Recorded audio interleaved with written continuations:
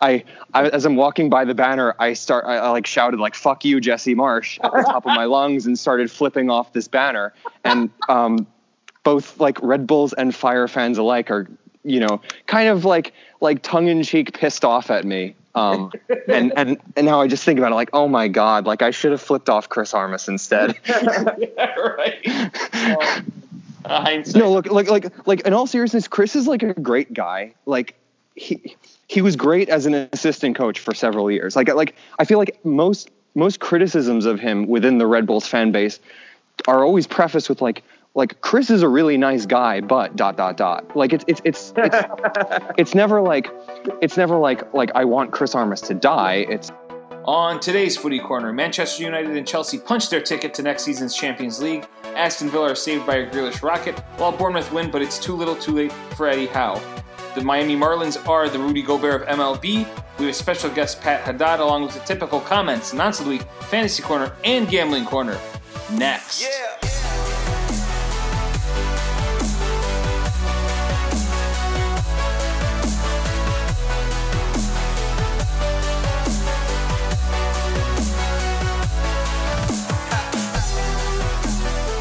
And we are back on the Footy Corner. Arjen, how's everything going? Everything is going well. Some wild scenes in the past 30 minutes.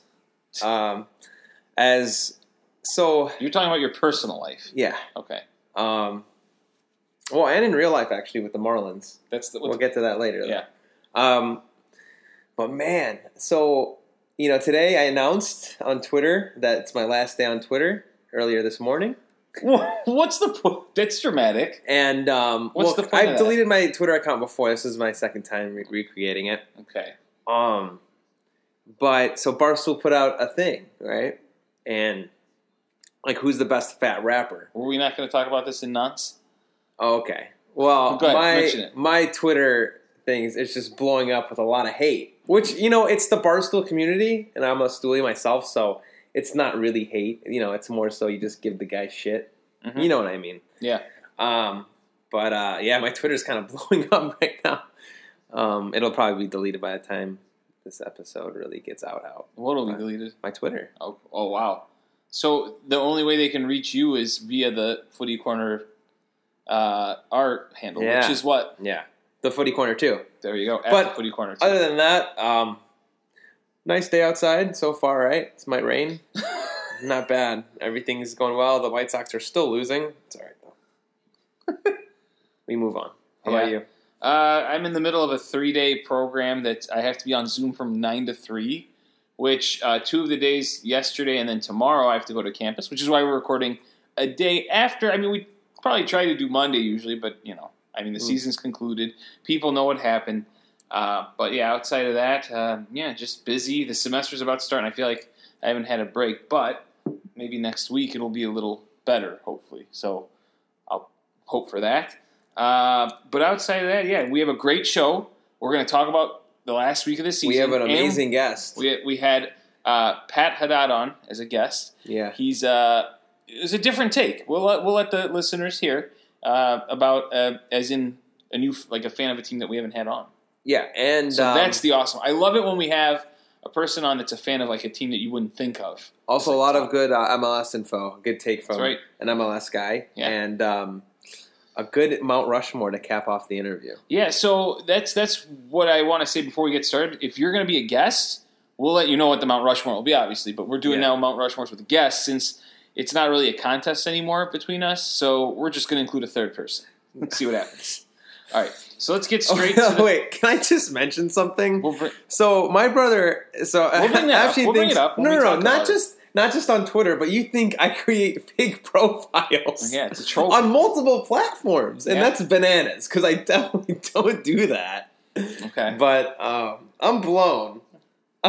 You think a real person? I think this guy's a real person in this Premier League trash talk, and you think I made the profile? Yeah. So anyway. Yeah, you have trolling. Maybe we can get Anand on the show.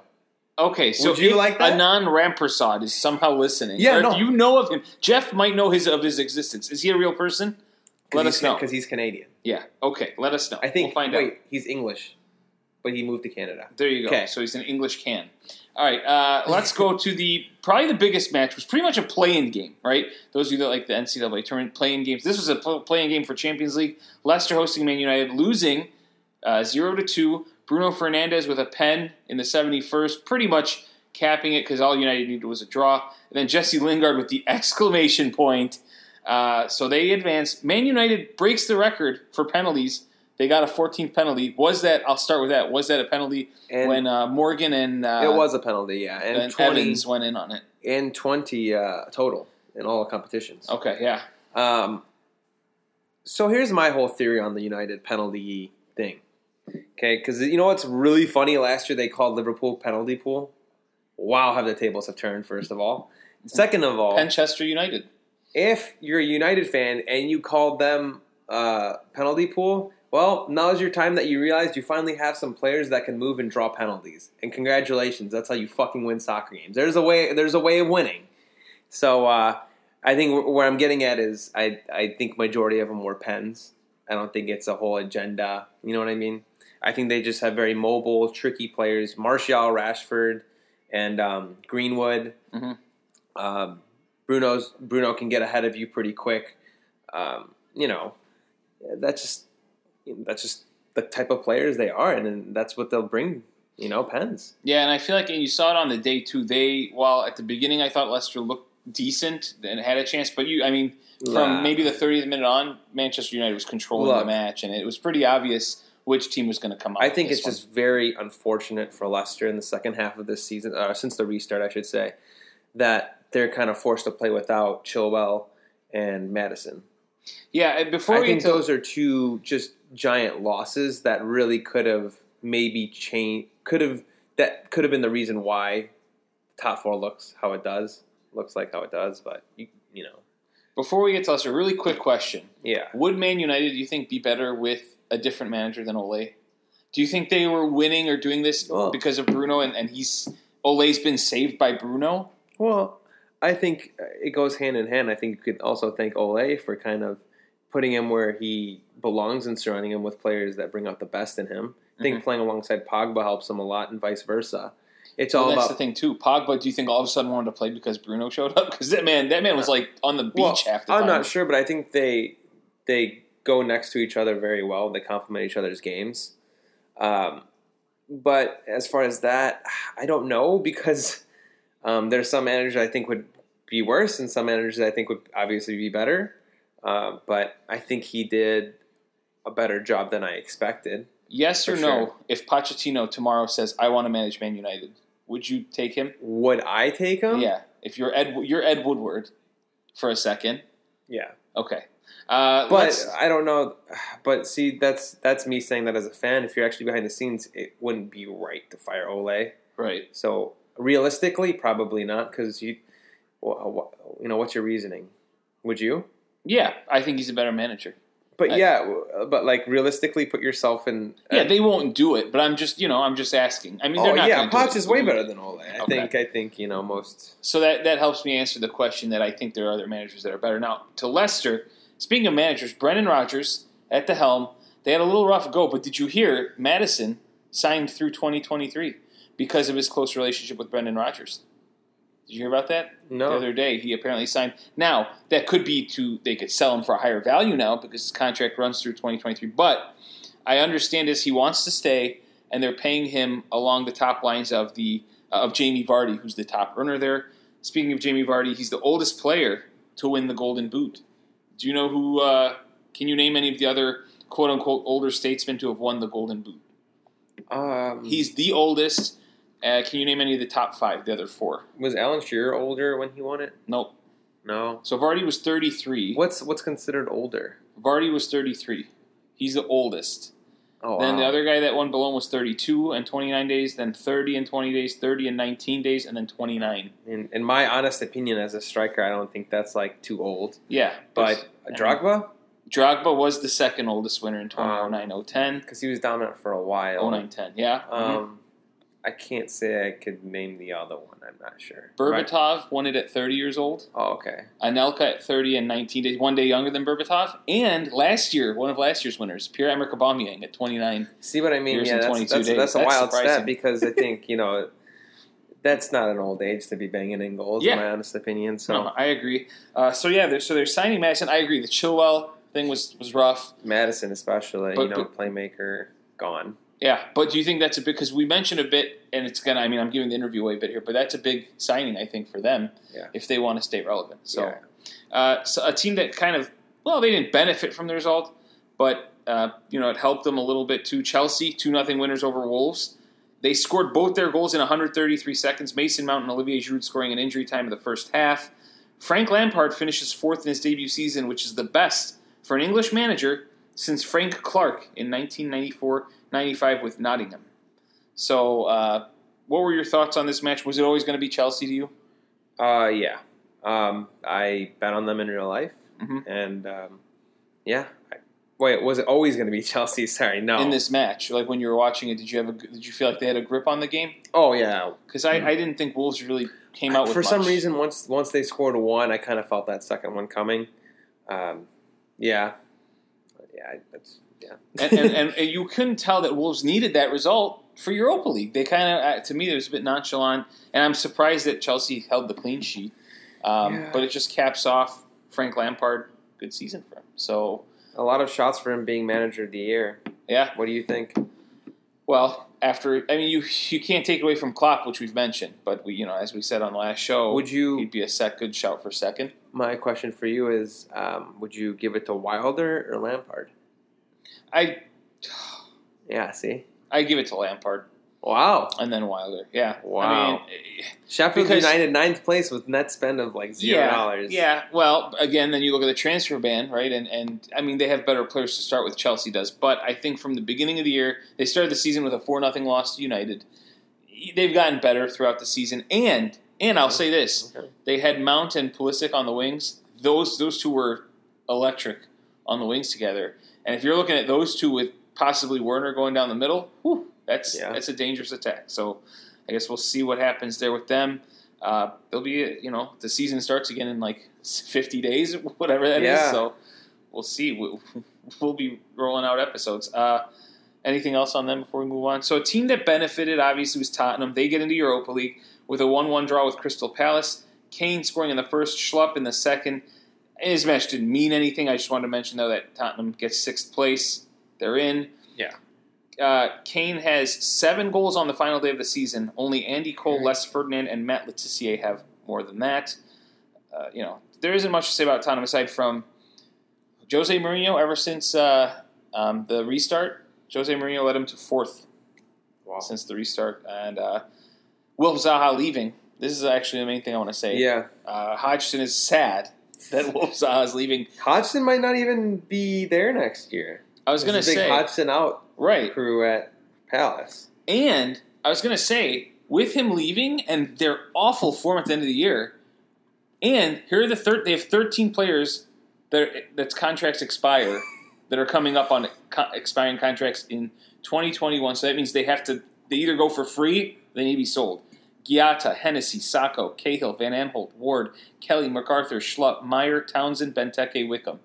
Max Meyer's already going? Yeah. So this team, I'm telling you right now, if they lose Zaha, are they an early favorite for relegation? Yeah, I think so. But, this is – I don't know who's in charge of, if they have a transfer board, but these are things you have to look at ahead of time, not only re-signing these guys, but a lot of elder statesmen on that team. Right. I didn't see a lot of youth guys. Actually, I think I saw 1 or 2 step up at the end. I forgot who, but still they're just not in a good spot right now. I mean, even if you say half of those guys leave, that's a lot of people gone. Regulars. A lot of starters.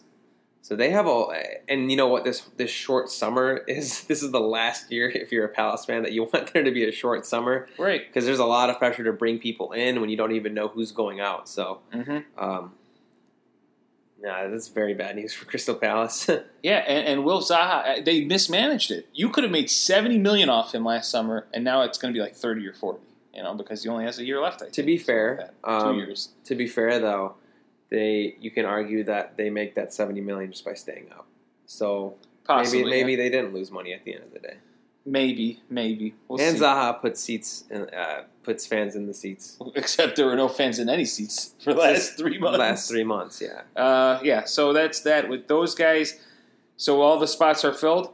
Chelsea United in Champions League, Leicester and Tottenham in Europa. Wolves on hold for this FA Cup final. Let's now go to the relegation talk. Big game that you were interested in. West Ham won, Aston Villa won.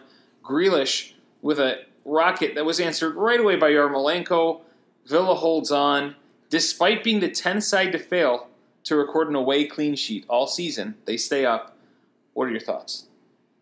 You're excited. Jack Grealish is out of this world. And it blows my mind that just top teams are not going for him. Like, just begging for him. Well, I think I heard something about United, but we can mention that in an episode next week. I have no idea. I mean, I haven't seen too much talk around him. But good God, man. He single-handedly this whole season just kept them up, including this last game. They needed that goal. What's Aston Villa going to do without him, then, if he goes? Look, as a player, you can only do so much. It's kind of like the whole Suarez thing. As much as Liverpool fans want to say, like, oh, he left on bad terms and whatnot, he stayed an extra season. And then it got to a point where it's like, all right, it's sell me and, maybe get better, bring different players, or you can only carry a team so much and it just gets annoying. All right, that's the same thing with Zaha. That's true. It's time to go. It's time to go. It is. But Villa get to celebrate and enjoy themselves. And did you see Roy Keane? No, what did he do? Roy Keane was just in shock. So they were showing the. Is he still an assistant there? Or? No. Keane is he's on Sky Sports or because he used to be an assistant at Villa. Did he? Oh, that makes it even better. Yeah, that's why. Yeah, he was on Sky Sports, and as soon as they started celebrating, he just literally had a serious face on, and he goes, "They didn't win anything." And there was another Micah Richards was in studio with him and was just like dying at Keane's reaction. I could just show you right now. So those we'll repost it, but basically Villa's celebrating, and then they go to Keane, and there's Richards laughing at Keane's face.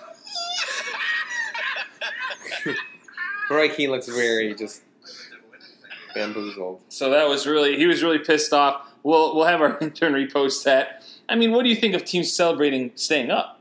I think it's a big deal. I think it's a big deal. Roy Keane now it's a big money league, so it's not only do you stay up, you keep so much money and there's still hope to bring in new players, and anything can happen, like we saw with Leicester, Sheffield. I mean, just staying up gives you hope, gives the fan base hope, and for some players like Grealish, that's your hometown club, so of course you're going to celebrate it. Yeah, I think Keane's reaction was just a little bit rough, Just a shout out to Declan Rice. He's the fourth player to play every minute of a Premier League season aged 21 or younger. They needed him to cover Noble, bro. Yeah, along with Gary Kelly, Frank Lampard, and Wayne Bridge. Shout out Gary Kelly. Who the fuck is that? I don't know. I had to mention that because I figured you'd say that. Fat Frank even got it. Yeah, he did. Wow. Every minute. Yeah. Now, Aston Villa stays up because they needed an equal or better result than Watford. Watford losing 3-2 to Arsenal. Aubameyang with a brace. Tierney with a goal and an assist to bring Arsenal up 3-0. And then Watford tried coming back. They had a Deeney Penn. He scored that. And Welbeck even got on the score sheet. But it was too little too late. David Luiz sets a record with a fifth penalty conceded. And Kieran Tierney's the first Scot to score for Arsenal since Scott Marshall in March of 1996. Oh, wow. It's been a long time since a Scotsman has scored for the Gunners. Watford really paid for the Nigel Pearson mistake. And they had a tendency to fall behind real early in all these games. What do you make of Watford going down? I'm happy about it. I'm tired of seeing Watford in there, personally. I don't know why. They're just one of those teams I don't want to see, and I'm happy they're gone. They are a championship team. Okay. Troy Deeney is a championship player. What do you have to say to Elton John? Shout out Sir Elton. Look, if there's something I learned, I'm good with like music since I've been alive. Okay. Maybe I should work on music before, because is it bad that I don't know many Elton John songs? Mm-mm. Can you name me an Elton John song? Yeah. Gosh, I'm gonna get made fun of if I'm wrong. God, I'm gonna be. Bro, Rocket Man. Can't say I know Rocket Man. Really? Real. See, I'm trying to pick one out that you'd know. Can you feel the love tonight? It sounds familiar. Can you feel? No, you don't know that one either. You don't know Rocket Man. You just played it right now for something. Yeah. Can you feel the love tonight? Do you know that one? Can you feel the love? Oh, that's not. What is going on right now? Can you feel the love tonight? Yeah. Do you know that song? You don't know that song? No. Really? I don't know any. Oh, wow. Candle in the Wind? No. I mean, he's got many more, but I'm trying to pick some. Okay. I mean, I just know Biggie and Tupac. If there's anyone that died before I was born, those are the only two guys. Or like, I know some old rock bands, obviously. Right. AC/DC, Led Zeppelin, Metallica, Motley Crue. I don't know. Yeah. Yeah. All right. Well, Arsenal's defense was really bad in this one. That's all I have to say about.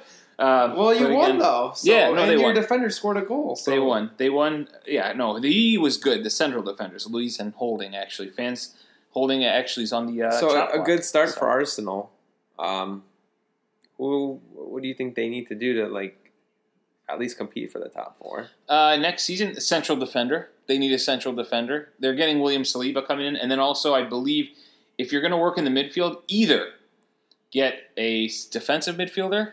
Or actually, do get one, and a creator, whether that's a winger or a attacker. I noticed you didn't say a center back. Yeah, I did. That's the first thing I said, mate. Oh, I thought you said defensive mid. No, center back's the first thing I said.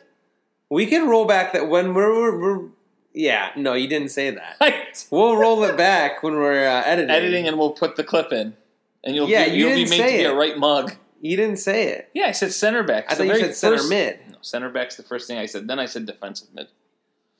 That's wild. I mean, it's easy. Like I said, center back, they have William Saliba coming in, but they need another guy.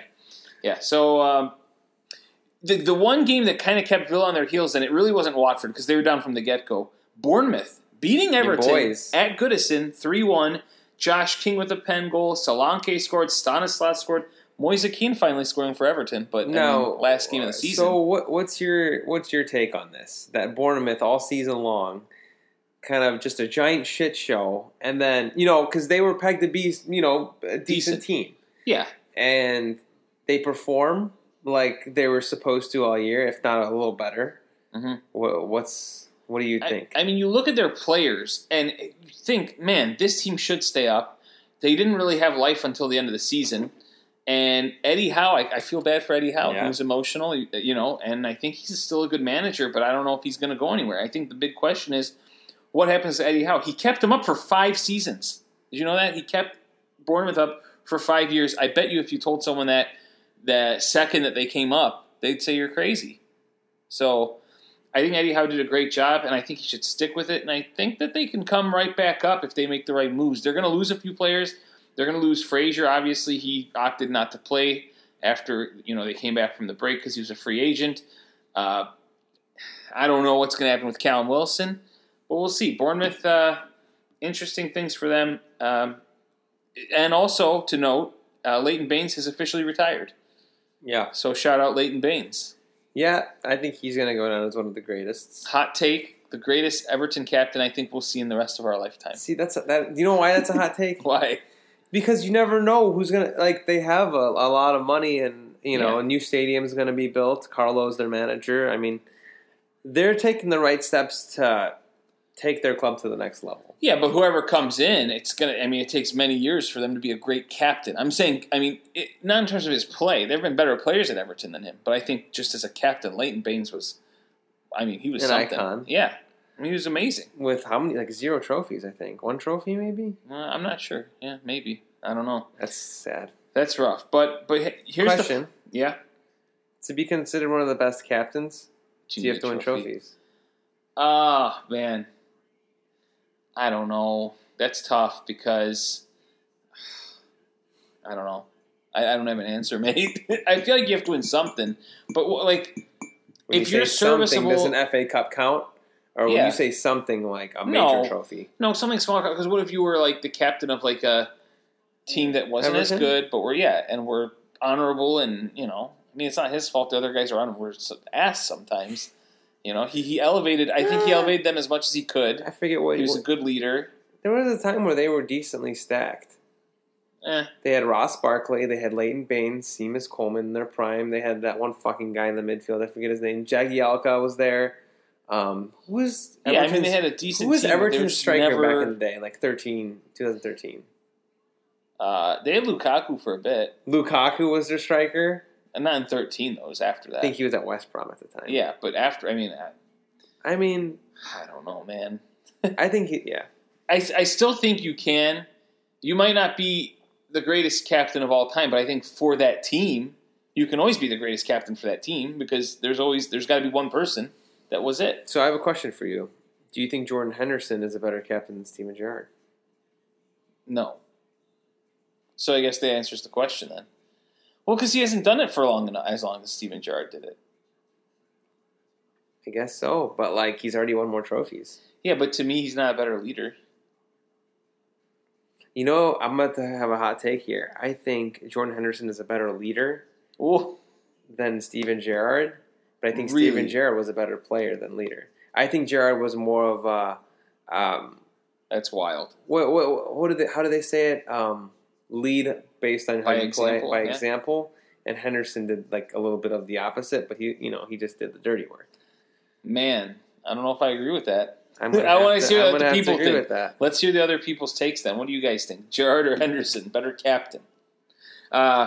Did you know that? So let's wrapping up the relegation. Watford goes down, Bournemouth goes down, Norwich goes down. Yeah, those same three teams came up in 2014-15 together. The funny thing is, though, Norwich did go down. They came back up to bring the others down with them again. Yeah. So that was pretty funny there. Speaking of Norwich, losing 5-0 to City. Jesus scoring. Cap off an awful season. De Bruyne a brace, Sterling a goal, Mahrez a goal, and I'll add this into the Liverpool game. Newcastle 1, Liverpool 3. Gale scoring right off the bat, but Van Dijk, Origi, and Mane responding. So the top two teams winning big. The reason I put them together is Henderson was named the FWA Footballer of the Year over De Bruyne. Mm-hmm. And you could tell De Bruyne was pretty mad. Do you agree with that call? So when they say Play of the Year, yeah, is that like most valuable player to their team? Player of the Year. It just says FWA Player of the Year. Football Writers Association Footballer of the Year. Footballer of the Year. So, Footballer of the Year. I don't know. What's your take? I think, and this might be a hot take, I think De Bruyne got robbed. Okay. I agree with the consensus because it's not to say that Jordan Henderson wasn't. The consensus is that Jordan Henderson was. No, well, by the writers. I meant that if you go to Twitter, if you go to Facebook, if you go to. I just think that, yes, maybe Henderson was more important to his team, potentially, because, he was the leader, as you're saying. Right. But I think if you're looking at footballer, I don't think anyone in the entire Premier League was as good as De Bruyne. It's a tough position because. Do I think Kevin De Bruyne is a better player? Yes, but footballer, yeah. So I guess it's whatever you think of footballer is. Yeah, but I think without Jordan Henderson, Liverpool has 0 trophies. Okay. Literally, I don't even think they win the Champions League without him. But that was last season. So this year's Footballer of the Year. Okay, even this season, they don't win the Premier League without him. Their win rate without him was 50%. Okay. 50%. Mm-hmm. So think about it. And since the restart, a lot of people... You saw how bad we lost to Man City? How unorganized we were against Arsenal? Those games were without Jordan Henderson. Right. I mean, see, that's me saying, yeah, KDB, of course, better player. Take him off of that Man City team, they win the same amount of trophies. Jordan Henderson, take him off that Liverpool team, they don't win the Premier League. See, but that's what I'm saying. I guess it's whatever your interpretation is. I see it as Footballer of the Year. For instance, last year, I think Raheem Sterling won it. I don't even remember. And the year before it was Salah. Won it, last year Salah won it. So, or the year before that, he won it over Jordan Henderson. Yeah. his own teammate. Yeah, I think that's, and you know what? Without that season, we don't make Champions League. That's, for me, it's what he means to the team. Okay. So you think if KDB had won trophies, give it to KDB. All right, but you got to get trophies. We'll ask I think we'll put this up as a poll. I think it's an interesting question. See what the listeners have to say. I agree. I think it's because it's a good debate. I agree with you. KDB's a better soccer player, but to the team, I think Jordan Henderson is not just more valuable. I think he's much more valuable because I think Man City could live without KDB. Okay. And still finish second. Yeah. So my question to you: take KDB out of that team. Do you think they finish third? No. Do you think they finish second still? Yeah.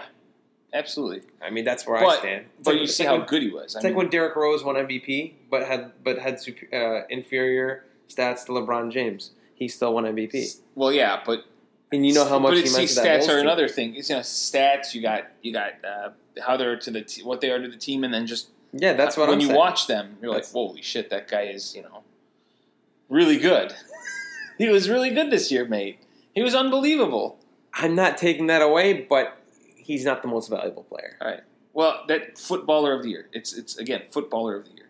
Yeah, a footballer means a lot to his team, and I think Jordan Henderson did that. I think a lot of people don't understand Jordan Henderson's importance. With the moment he leaves Liverpool, it's gonna be a shock. But the argument isn't how important is he. It's footballer of the year. That's it. What, are footballers not important? No, it is. I'm just saying. I agree with you. I'm not disagreeing. That there are many factors. Yeah, there are many factors that play into this award, but I'm saying that is a factor for me that I value more than. Oh, he had a really nice goal against Norwich. Okay. I'm being honest. Right. Like without KDB, you finish the same. Without Jordan Henderson, you don't. That's what I'm saying. Okay. But then my question to you is, do Liverpool win the league without Mohamed Salah on the team? They could. You think so? I think Jordan Henderson's more important to Liverpool Sadio than Salah. Mane. Sorry, Mane had the best. Yeah, we always lose Mane for a couple of games, and we do fine. All right. I was just food for thought. I want to see what the people have to say, too, so we'll ask them. The other games that went down that maybe weren't as big in terms of importance, Burnley won Brighton 2, Basuma and Conley scoring for Brighton, Wood scoring for Burnley, Southampton 3, Sheffield United 1, Lundstrom the goal scorer for Sheffield, and that got answered by 3 goals. Adams with the brace, and then Ings with the pen goal. I want to mention real quick before we move on to other things, Southampton, ever since they lost, do you remember when they lost 9-0 to Leicester? Yeah. Ever since that loss, they have had 44 points, and Leicester had 42 points.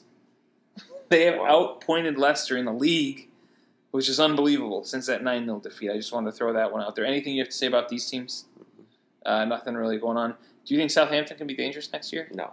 Okay. I just thought we did. So we'll go to the next portion of our show. Before we get to the season scores, the comments, let's go to that interview. We had Pat Haddad on to talk about just a little about Premier League stuff, some MLS, and the Mount Rushmore of managers. So let's turn over to Pat. All right. On today's show, we have a first-time guest, a very special one. Actually, I met him a couple years ago at the MLS All-Star game. Coming to us actually currently in Princeton, New Jersey. Pat Haddad, how's everything going? How are you doing? How have you been dealing with the pandemic over there? Good. No, look, it's obviously been a little bit annoying, with the lockdown. I mean, in a sense, gotten fortunate that everyone, in my immediate circle is okay, but yeah, just sort of mulling through everything right now. Yeah, as everyone else is. So I'm glad to hear everyone is okay. Sounds like a nice setting over there. You got nice birds chirping. Yeah, you sound like you're in a I'm in a public park right now. Yeah. There you go. I decided this would be a good place to record. I like it. So I know you all started very briefly before the game. What was Real Madrid and the MLS All Stars, and you watch a wide range of soccer, MLS, some EPL, and talk. First, let's talk Premier League. Which team or team? If you have any story behind them, feel free. All right. So I guess, the first thing to start with would be, when I started watching was like 15 years ago, and I never really got around to properly picking a team and sticking with it. But fast forward a few years to when Wolverhampton Wanderers came up under Mick McCarthy, and that was just such a fun team. And he's an icon. But played great attacking soccer. Kind of one of the teams that gets promoted, and you say, well, at least they're sort of sticking to their philosophy instead of trying too hard to throw everyone behind the ball and not really play soccer. True. Yeah, look, it ended within a couple of years. I think they went down like 2-3 years later, but that was an immensely fun team to watch. Just a cool group of dudes. And like nickname, colors, all pretty sick. Yeah, seriously. And then so they're down in the lower leagues. I think they went down to League One even for the next few years, 6 or 7 years.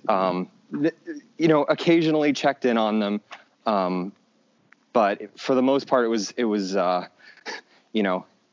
something I said. I followed them ironically, right. And then now, what was it, like 2016, 2017? They get bought out by the giant consortium, and basically assembled a Premier League squad in the Championship. Mm-hmm. And now that they're back, I will admit, in a sense, it's less fun because they're actually just a good team now. Oh, okay. You like the underdog? like there was some enjoyment in watching them, knowing that they were going to be, scraping for every possible point. Right.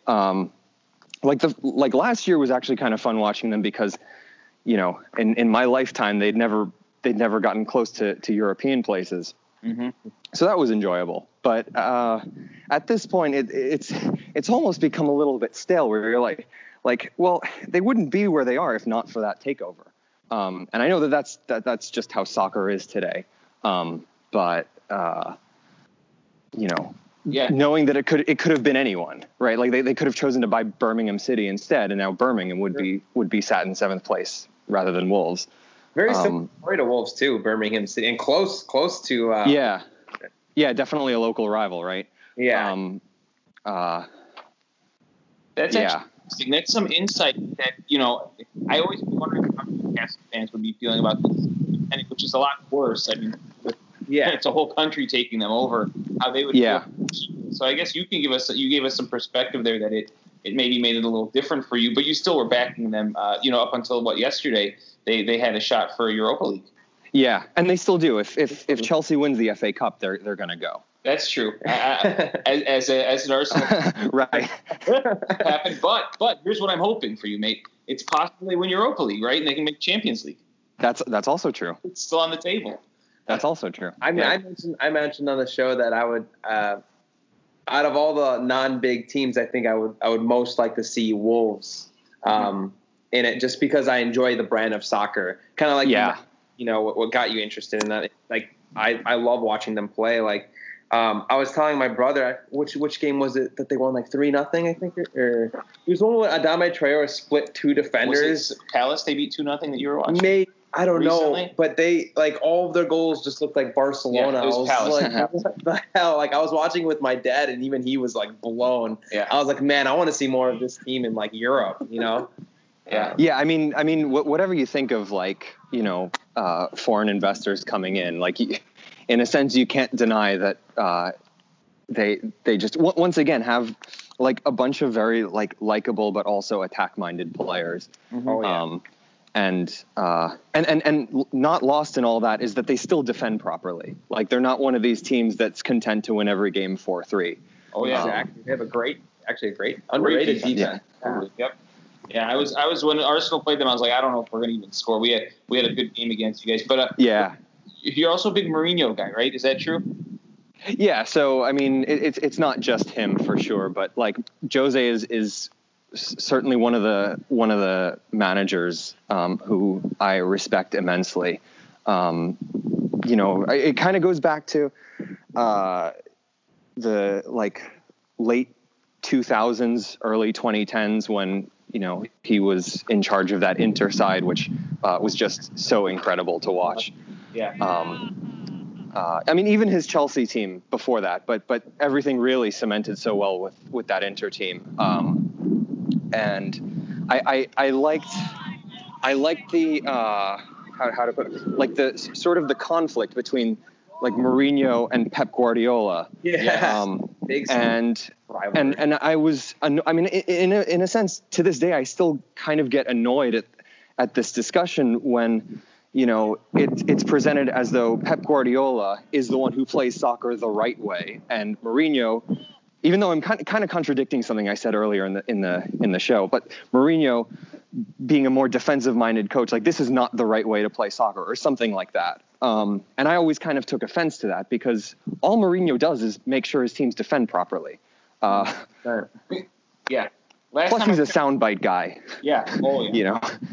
And you know what? I read a lot of like these biographies of players, and you know, it's crazy because now it's really hard to find someone that was managed by Mourinho, and whether they did good or not, it's hard to find someone that kind of slates him. You know what I mean? It really is.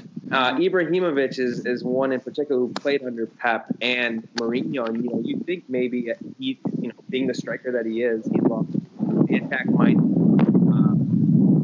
style of play, but the guy, if he could, he might just kill Pep if he could get away with it. You know. Yeah. So with all that said, Mourinho is a tough test. Expectations for Mourinho next year. I think still got it. So, if I'm being honest, like sorry, what's that? That's a tough task he's got there. Yeah, I was gonna say if I'm being honest, like I really struggle to see how he gets into the top four.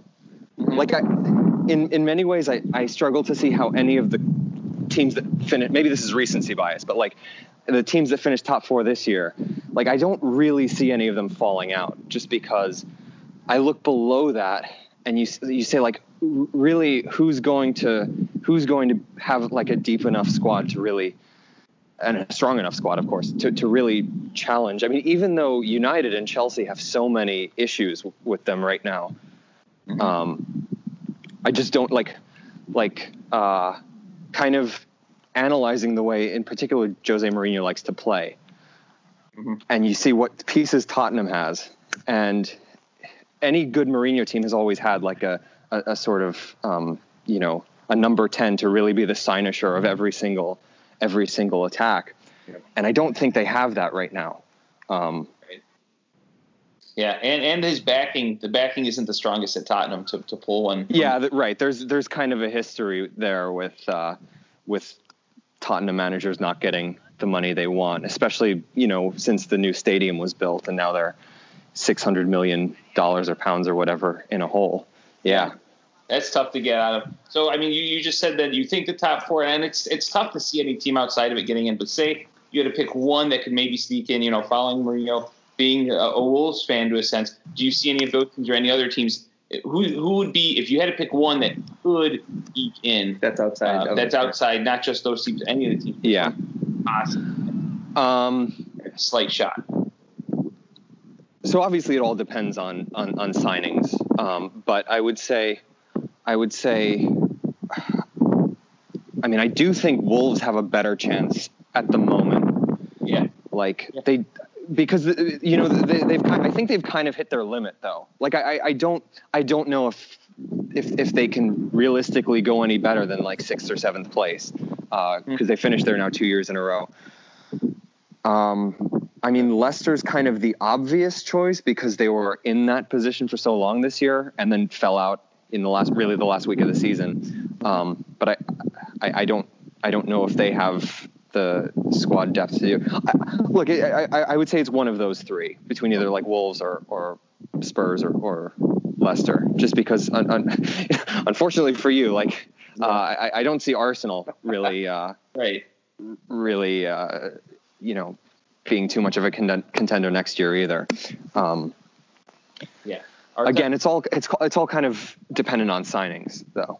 Yes, I think, and especially in of the teams that you mentioned, Pat. I think a lot of it kind of maybe being on the player. I mean, I know a lot of this Wolves squad is linked to this team, that.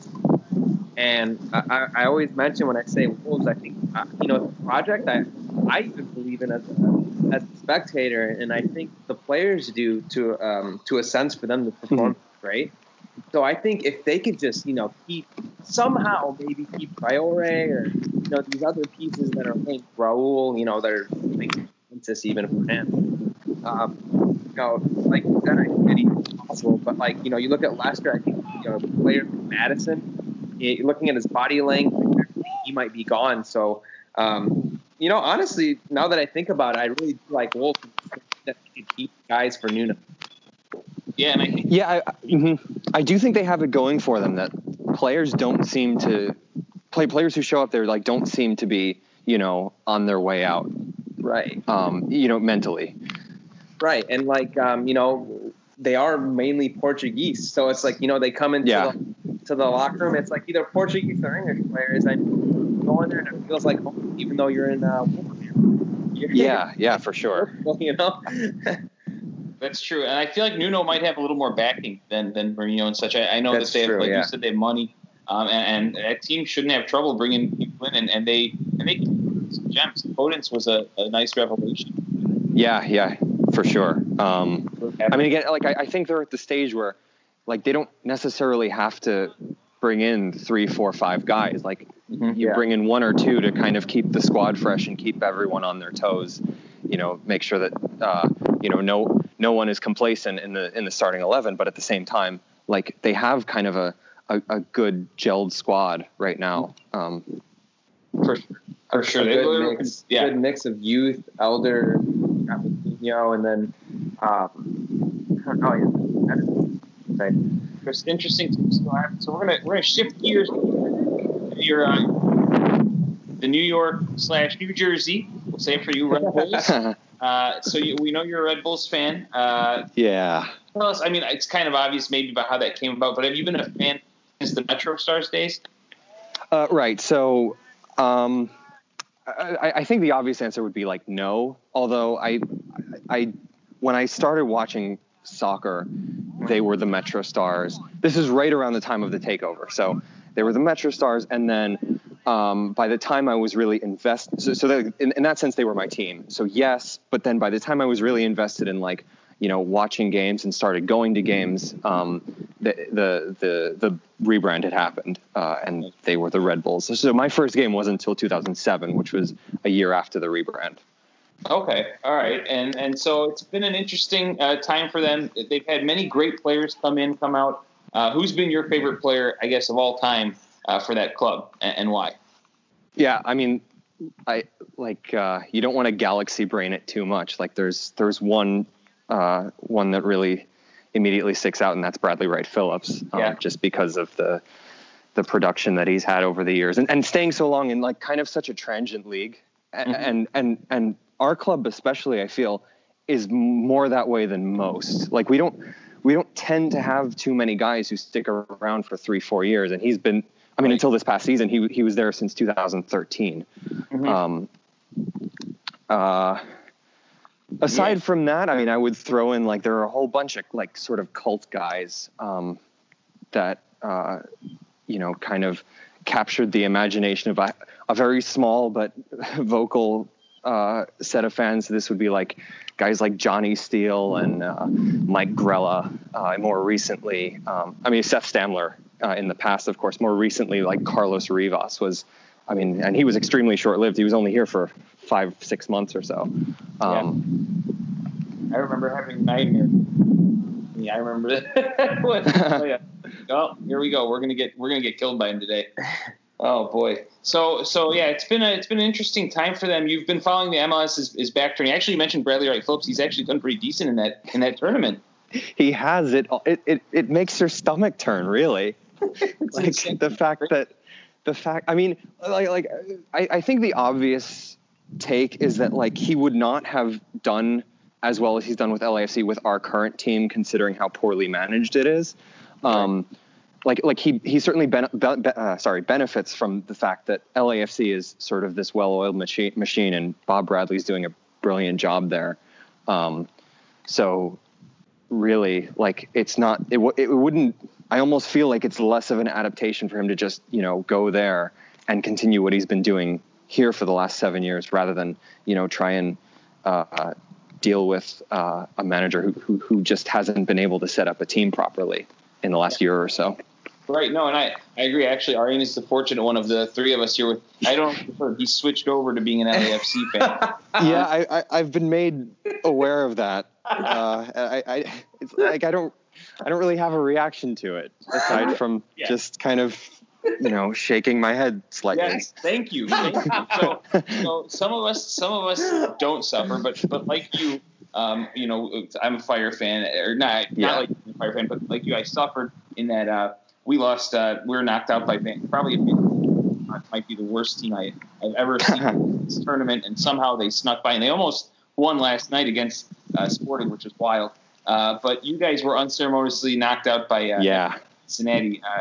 I bet on you guys. I really have faith. Right. When you messaged me about it, when we were planning this out, I was thinking, well, look, we're not doing great, but there's no way that we're gonna lose to Cincinnati. I mean, they're a USL team. They're a glorified USL team, and I'm sorry about your money, I guess. No worries. I was like, oh man, that's a rough night for you. I felt bad more so for you. I was like, oh, so what is the outlook on this Red Bulls team? When do you think they'll be decent again?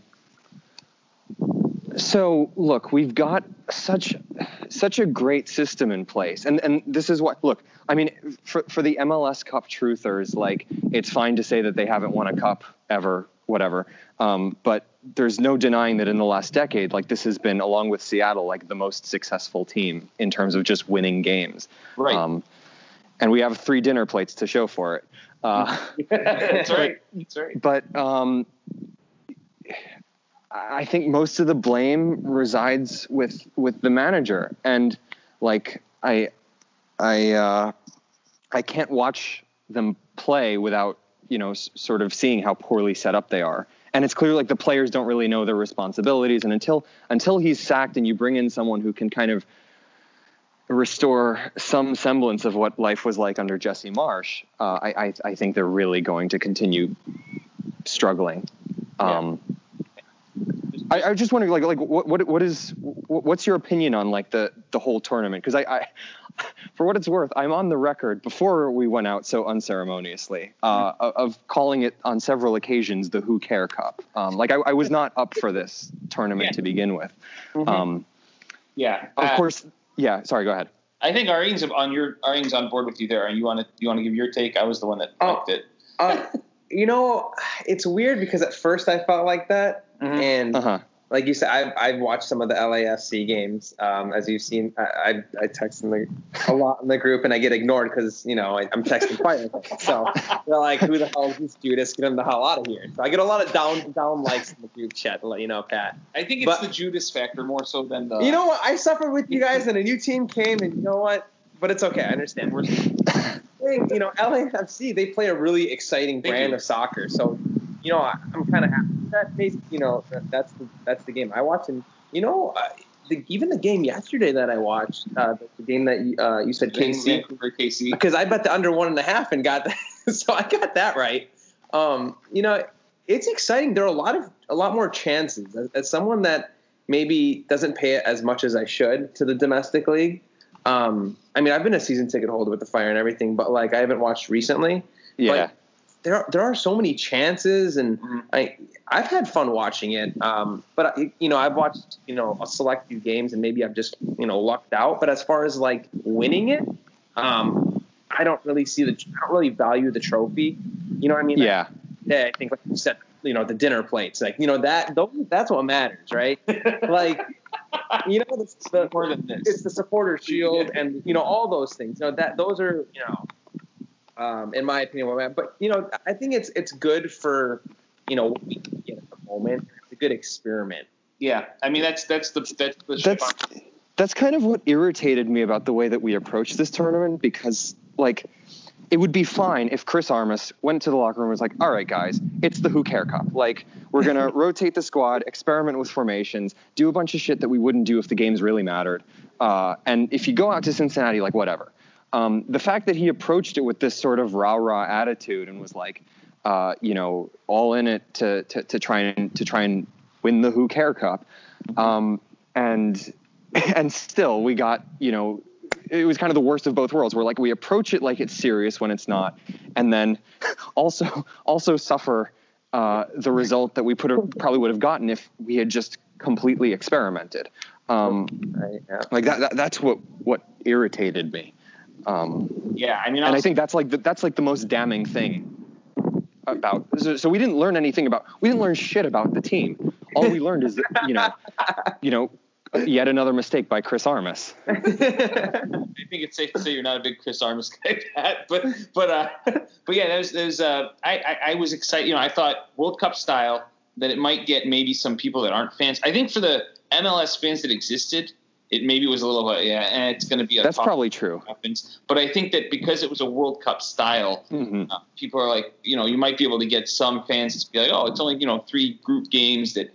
Similar to the World Cup, I'll get into it, or similar to Euros, but yeah. I mean, plus the fact that there's like no other sports on. At least when it started, there was no. So yeah, right, and it's on major networks. Like, what's stopping guys who've never watched soccer before? Yeah, and so that's true.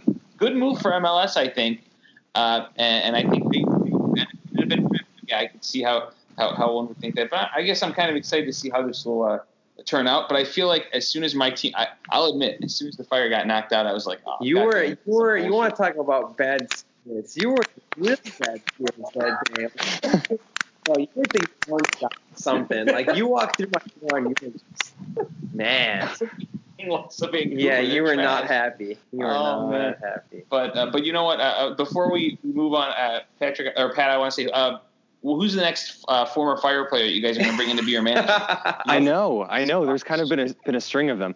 I bring this up every now and then because I feel like such an asshole. When I went to Chicago in 2018 for the Red Bulls, we got very, very drunk with a bunch of like our guys and Fire guys who we were hanging out with. And as I'm like walking by, how on the front of Toyota Park, it has like all the banners of like former players, and one of them is Jesse Marsh. Yep. And this is at the time where like I was like mad at him for leaving, and I thought Chris Armas was actually a better replacement at the time. It was also a very bad take in hindsight. But I as I'm walking by the banner, I like shouted like "fuck you, Jesse Marsh" at the top of my lungs and started flipping off this banner. And both like Red Bulls and Fire fans alike are, kind of like tongue-in-cheek pissed off at me. And now I just think about it like, oh my God, like I should have flipped off Chris Armas instead. Yeah, right. No, look, like in all seriousness, Chris is like a great guy. Like he was great as an assistant coach for several years. Like I feel like most criticisms of him within the Red Bulls fan base are always prefaced with like Chris is a really nice guy, but ... Like it's never like I want Chris Armas to die. It's it's like he's a good guy who's in over his head and is trying to implement a system that he doesn't really fully understand. That's how I feel about it. So who knows? Maybe who is that? Who is that Armenian guy that you guys used to have? Maybe we'll take him next. God, there's so many nights out in this city. David Arshakian, that's the trophy room platter. Yeah, the trophy platter. And for those listening that don't know what the trophy room platter is, it's like full of fried foods like mozzarella sticks. He was maybe he's next in line for you guys, or you might go. We'll get Ante Razov lined up for you or something. Yeah.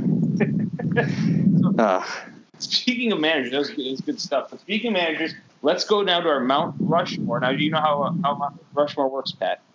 I do, yeah. Perfect. So this is the first time we're doing one actually with a guest. We've been doing it. We started just recently. I think we've done like 4 or 5, and Harney's won every single one. So you and I we're tied currently for the most times won. And to great managers, kind of appropriate. I think not about managers. So because you're a guest, it's going to be a snake draft. We'll let you choose. You want to go first, second, it's going to snake back around. Right. So I actually prepared a handful of these. I'm pretty confident that none of them will be taken. Okay. Now I just want to confirm this is like current and former players, right? Or managers, right? Could be current, could be former, right? It could be. Is it only managers or players and managers? Managers. Only managers. Sounds good. Or it could have been players that became managers. Right. But they have to have been a manager. Correct. Got it. Great. Yeah, so you want to go? I'll go third. Third. Oh, you want to do the 2 pick? So then I'll let Areen pick next because he's always won. So what do you want to go first or second? I'll go first. All right. Kick us off. Who are you taking? This is tough for coming from a Liverpool fan. But I'm going to Sir Alex Ferguson. Oh shit! That was my pick. think he's the, in my opinion, since I've watched the game and been born, really, I think he's been the best manager around, in my opinion. Because he's a lot. I go with Sir Alex Ferguson, player manager, and tactically unreal. Damn. All right, that was a solid pick to start us off. Yeah.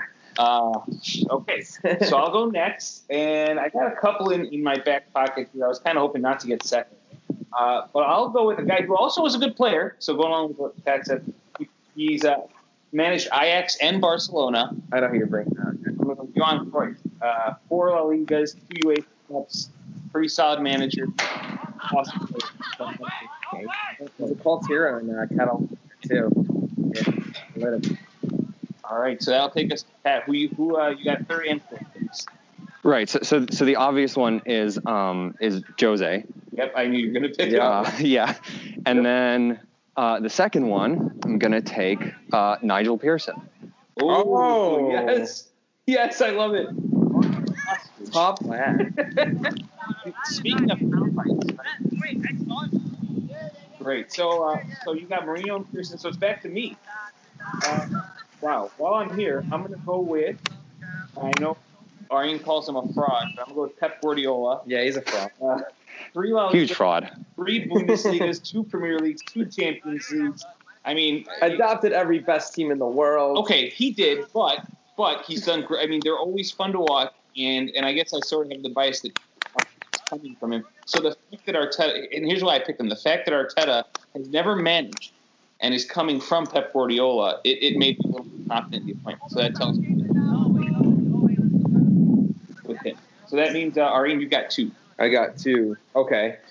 Another guy I love since his Italian days, Carlo Ancelotti.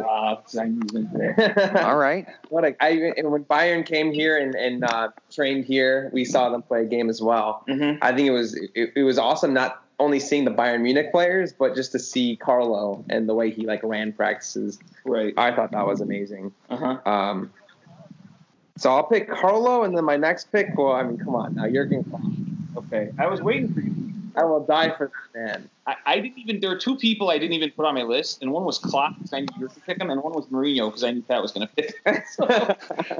Sorry, coming back around me, we're running a little low on managers. Let me put it on record though. I had Jose Mourinho above Jurgen Klopp, so if he wasn't picked, I would have picked him. Yeah. All right. Well, I'm going to go with one that maybe isn't one of the best, but it's like maybe a personal one. I had not known any other manager until 2 years ago, so he held Arsenal up while they were building the new stadium with some really banterous clubs. I'm going to go with Arsene Wenger. That's my third pick.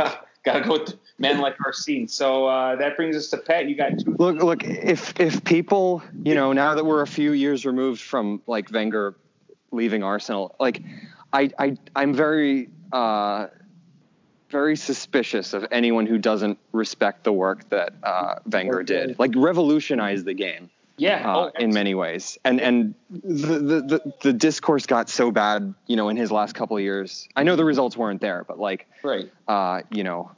The idea that he was some kind of fraud was really sickening to me. I agree, and the problem is sometimes with some managers, the game will catch up to you. You have a really great idea that worked, that you brought in that's true. 2000, but by 2018, 16, 17, it's going to catch up to you. So. I mean, those that still don't like him, they're idiots. Yeah. So it's on you. You do you want me to list out the ones that have been taken, or are you ready to make your? No, I'm good. I would take the next one would be Arrigo Sacchi. Oh, okay. Ooh. Yeah. Had to. Okay. Got that. And what inspired that pick? Just out of curiosity. It's a common. I mean, obviously, like I wasn't really around. Well, I was around, but not deeply into soccer when he was kind of at the height of his managerial career. But the amount of current great managers who list him as an influence, Irene, for example, like Jurgen Klopp, basically lists him as his number one inspiration tactically. So the legacy, once again, it's like the legacy that he had on future managers is immense, really. Yeah, I mean, and he came in right away. I mean, he came in and then won European Cups pretty quickly. Yeah, he was into his date right after his debut. So really, actually, good pick there. One of the founders of the concept of total football. Yep. So. Yes, absolutely. And the only reason I want you to expand is some of our listeners may not have known. So especially the older guys that we mentioned, we'll try to. Yeah, if you don't, look them up, research them, because that's a hell of a pick, actually. Yep, that was very good, actually. So, okay, if you got one more, who are you going to use? I have an idea of who you're going to pick, but we'll see. It's not Jesse Marsh, okay. if that was your idea. I'm really tempted because I feel like give it a few years, there's a chance that he's going to be like regarded as a top manager. I don't want to jinx it or this might be my imply that he's better than he really is, but no way. Okay, Pat, I'm interested. I would.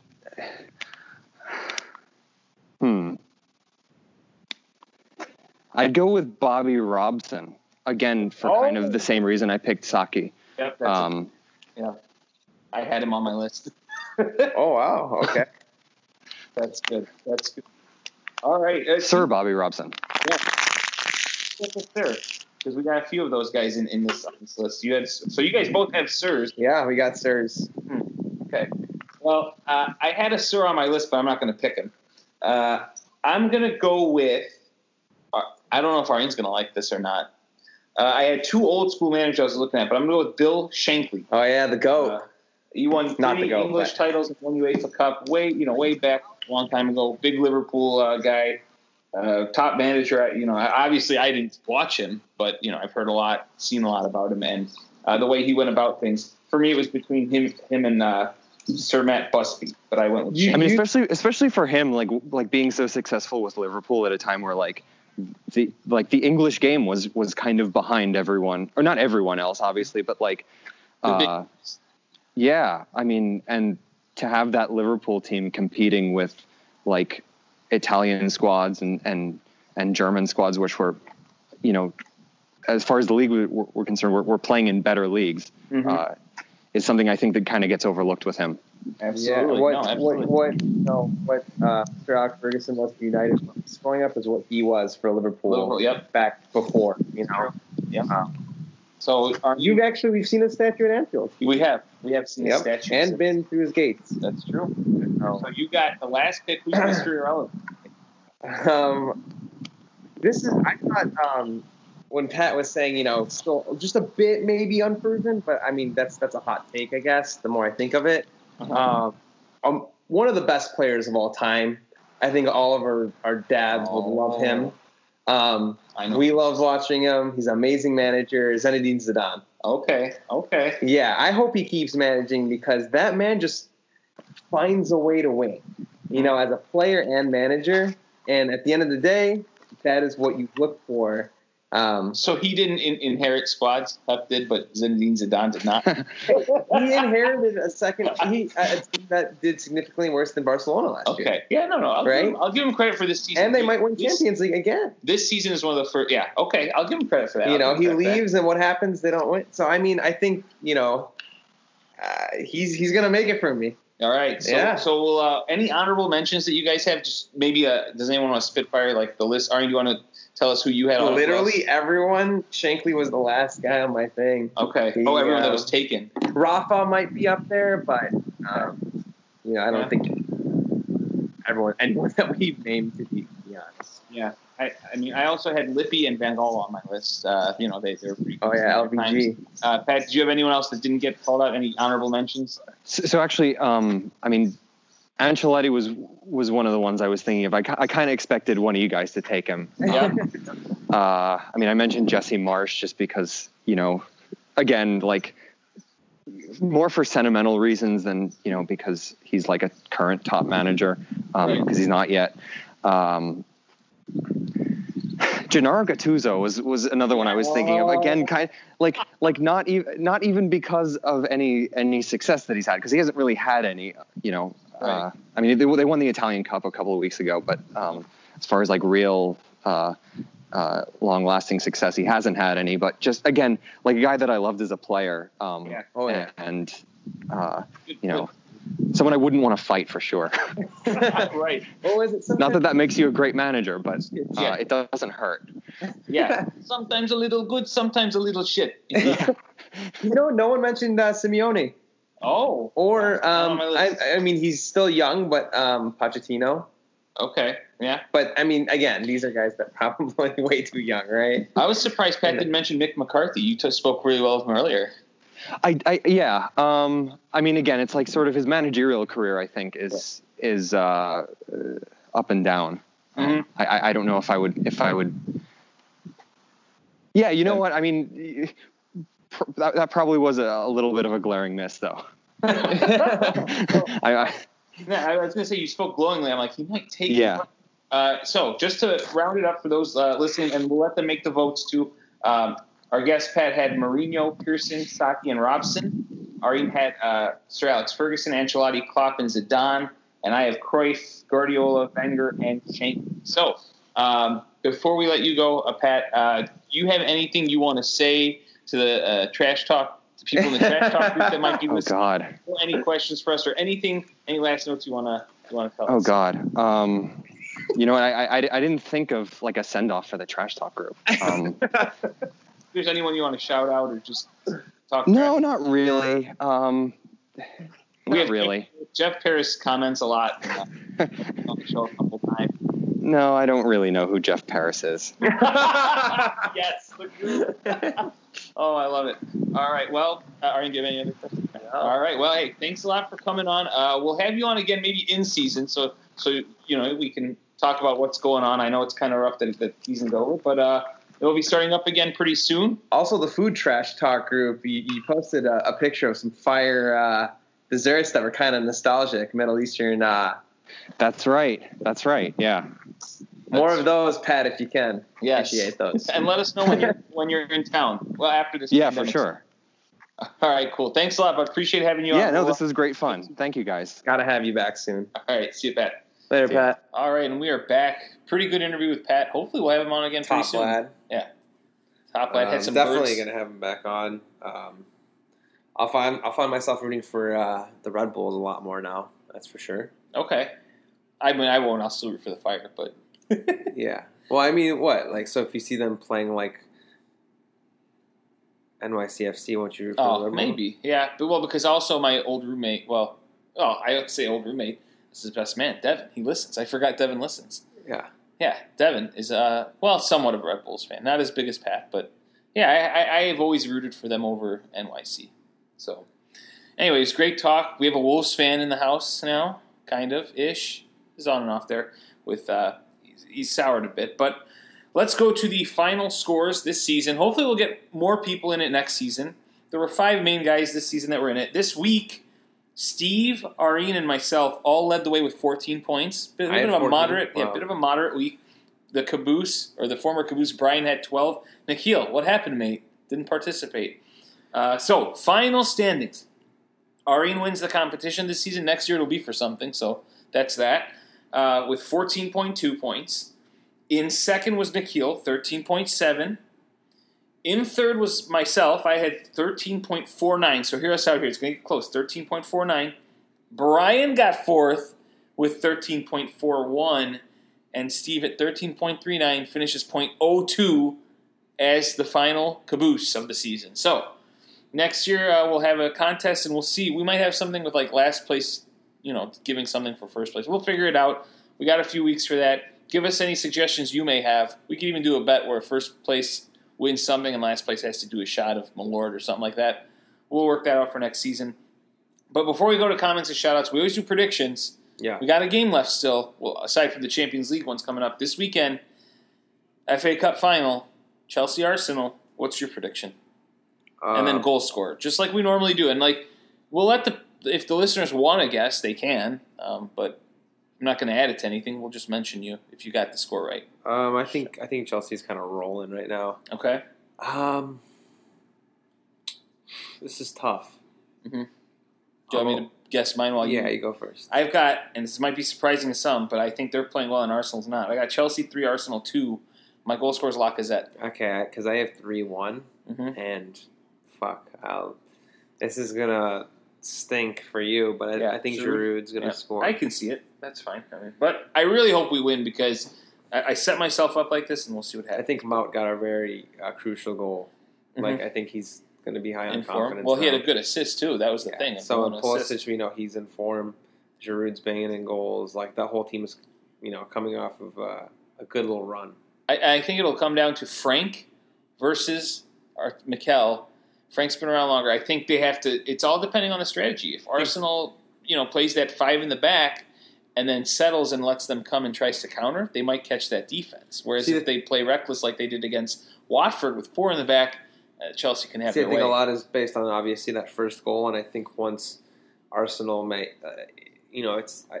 if Chelsea gets that first goal and has Arsenal kind of chasing the game and more susceptible to giving up more goals, I think Chelsea might take advantage of that. Yeah, so we'll see what happens. 11:30 Central Time, 12:30 Eastern this Saturday. So let's get to our comments and shout-outs. First, Steve bringing up MLS is back, actually. So shout-out MLS is back, and shout-out to Steve. There was a free kick it was Houston against the LA Galaxy. I don't know, did you see that match? No. So Houston takes a free kick, and the goalie didn't move. I'll let you look at it if you haven't seen it here. Okay. So the goalie doesn't move. Steve wants to know, what are your thoughts? Massive blunder by the keeper. He didn't even see the ball leave the shooter's foot. Brian says, bad goalkeeping. You have to be prepared to dive that way, as it's the most likely spot for a shot to come. Sure, that's the wall is supposed to protect, but you still know it's coming there. Still a great strike. What were your thoughts on this goalkeeping? The lad just stood there a bit, no? Here you go. Here, you'll get a look right here. The goalie didn't move. I'd say that's the goalie's fault. Right, because he directs the wall. Not only does he direct the wall, but, he had plenty of time to at least react a little bit to that shot. Right. So. Yeah, so you can go on our feed. There have been some comments on it. You can comment if you want on that. Steve said, not going to shit on anyone for not knowing Vinnie Jones, but you should definitely take the time to watch Lock, Stock, and 2 Smoking Barrels. So, yeah, the only reason I mentioned is... I know him more of an actor. Yeah, that's true. Arjen doesn't know that. I'll say, I didn't know who he was, but I just didn't... everyone came at me for the Hindenburg, so I was like, I'm going to be real here. I don't know Vinnie Jones. Yeah. So that was the fun part of that. Arjen, I was going to ask you, Dejan Lovren to Zenit for $11 million, Lallana to Brighton. How much did they get for that? Brighton, Lallana? He was free. Free, okay. Yeah. Pretty good business for Dejan Lovren, $11 million. What are your thoughts? Yeah, I was happy with them, what we got for Dejan. Mm-hmm. In today's market, it's not that much, but it's definitely something, I think for who it is, that's a great fee to get. We're not going to play him at all. I think he's 5th choice now. Uh-huh. So 11 mil for that, we'll take it and see what we can do. Hopefully that could fund the Thiago buy. Right. But yeah, and Lallana, just his was more so it was just, he was there from the beginning. Right. Right. So. Yeah. There was actually a very emotional interview he had about Jordan Henderson. Okay. And how much and that's why he's wearing number 14 at Brighton. It's for Jordan Henderson. So. Wow. Yeah. It's a bit gay. They're best friends, I guess. But and then Salah is probably really sad about Dejan Lovren because you mentioned him in the bromance. Yeah. That episode we had. Remember? Yeah. You talked about it. But hey, look, we're going to bring in some new guys. There's the noise. Yeah. Bring in some new guys. So. And the only reason I brought this up is because it seems to me that Liverpool always does such great business, and that's what helps them buy who they buy. I think they made money off Solanke. Not made money. Jordan Ibe was 30-something. All these sales that years on, you're like, wow, how do they get this much for that guy? Right. That's when you make that move. You think, wow, that worked out in the end. And I just can hope we're like that when, like Arsenal with Iwobi, it's turning out to be like that. I told you. Yeah, you know what helps with like some of these players that Liverpool, like Dejan Lovren's, I don't think he's worth 11 mil, but I think the fact that he played like a couple games on a Premier League title team added to his value. Yeah, that helps. So too, it's just selling them when they're at their highest value and bank on the team's success to up some players' values. Yeah, shrewd business the teams don't do. But Jeff Paris, if the border is open in February, I'll be celebrating my 45th birthday at the Atlantic Bar and Grill in Chicago. Who's in? But then he claims, if Donald Trump manages to somehow win in November, I ain't coming. We'll never set foot in your country again, with the exception of Detroit. Yeah, our country is a bit in shambles right now. I said I'm in. Let's do it. Who's coming to Jeff Paris' birthday? Hey, and you know what? I think if at this rate, for me personally speaking, if Donald Trump wins it, shit, I might be over there next to you celebrating in Canada. Yeah, so. There you go. Yeah, Jeff, let us know where in Canada. Jeff, let us know where you'll be celebrating in Canada. We'll come to you. I think he's a Brampton guy. Shout out Tyler Sagan. He's a Brampton guy. Yeah, too. but I mean, depends. What if he wants? Depends where he wants to celebrate. Oh, yeah, Man might choose a different place. Let's go to a couple strippies. There we go. So, Clubs and Steve strippies. Steve said Man City can't even get enough fans to fill a video board. I don't know if you saw their video board on the last day of the season. There were 2 different repeat people. What is your take on what Steve said? Well, it's better than what City had a couple games ago. It was just blank screens, so see them capitalizing on it. So are they doing better then? Guess so, yeah. I don't know. It sucks because I think a lot of the younger generations, I think I've seen a Man City jersey out and about on like an 11-year-old. And yeah, well, I mean, that's what's happening. That's all they know. They know a team. That's all they know, yeah. Not much. Houston Dash winning in NWSL. Shout out to them, even though it's against Chicago. Because of the curse of J.J. Watt. Even though, J.J. Watt, every time he tweeted wearing a Chicago shirt, the Red Stars fucking lost. You know what's funny? I brought it up to you, and then you sent me a text that said he's wearing the shirt. It's the curse. It's going to happen. Because someone retweeted it. Yeah. Oh, okay. Someone retweeted it. So it showed up on my timeline, and I was like, oh, shit. He wore it. So I'm not even kidding when I said this. I was ready to place a bet against the Red Stars, and I texted you. And when I was going to go place it, I saw the game already happened. They lost already. Yeah. I was like, damn, they already lost. So Men in Blazers say a Houston title made all more special because no garbage cans had to be banged to win it. True. So what are your thoughts on that one? Fuck the Astros. So Bryant sent us a video about of Mason Mount as a child. Have you seen it where he calls his shot? Yeah, it was a cool video. I think this is one you just got to retweet. No, I mean, so we'll just we'll retweet it. He just wants to hear us talk about it, I guess. Yeah. So what are your thoughts? I think that this goes out, actually, honestly, to Chelsea's academy. Okay. Teach him at a young age how to, do a free kick, something, basic, and carry it through a professional career. I will say that I've seen this video before of him as a child.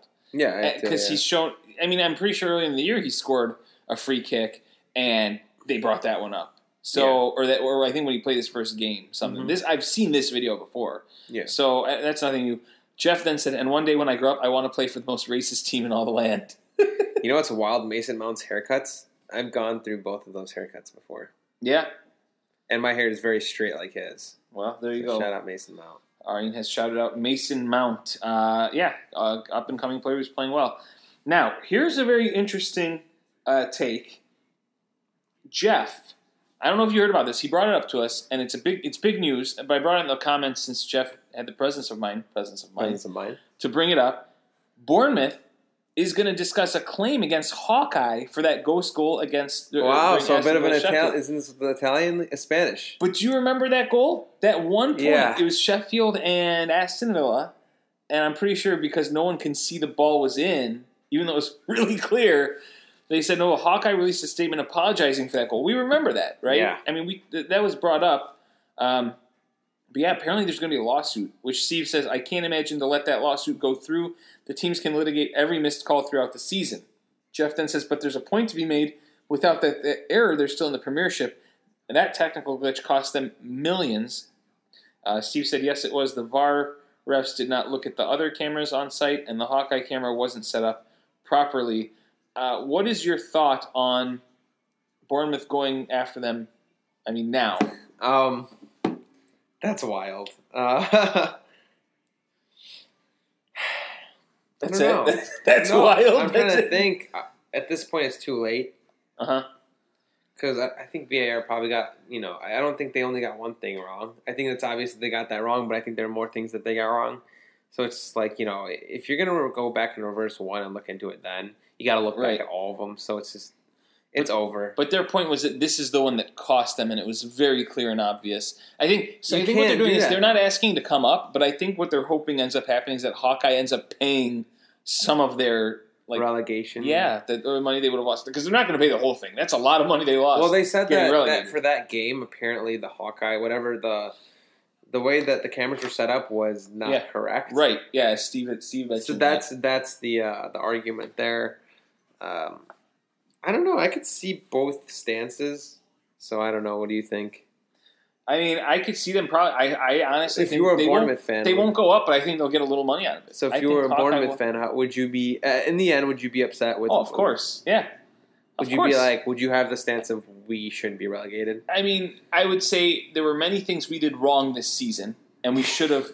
Sure. We probably shouldn't have put it in the hands of Hawkeye that didn't exist before this season. Yeah. But shout out Iowa, right on the other end of it, and the bar and grill in Chicago. But on the other end of it, I would say, hey, that decision really fucked us over big time. So, I don't know. The championship clubs, they're meeting over a salary cap proposal. We talked about this like a few episodes ago. Who? The championship clubs. The 24 clubs will meet on Thursday, which is what they say, Tuesday? So in a couple of days, to discuss proposals for an £18 million salary cap that would be introduced as early as next season. Wow. So here's first of all, what do you think about that? I know you're against it, right? You're against the salary cap? Yeah. So 1,000,000%. I think if they were going to do it, even if they were, this $18 million is there are players that make that much in the Premier League. So I think by doing that, you're going to make the gap even bigger between the Championship and the Premier League. You can't do that.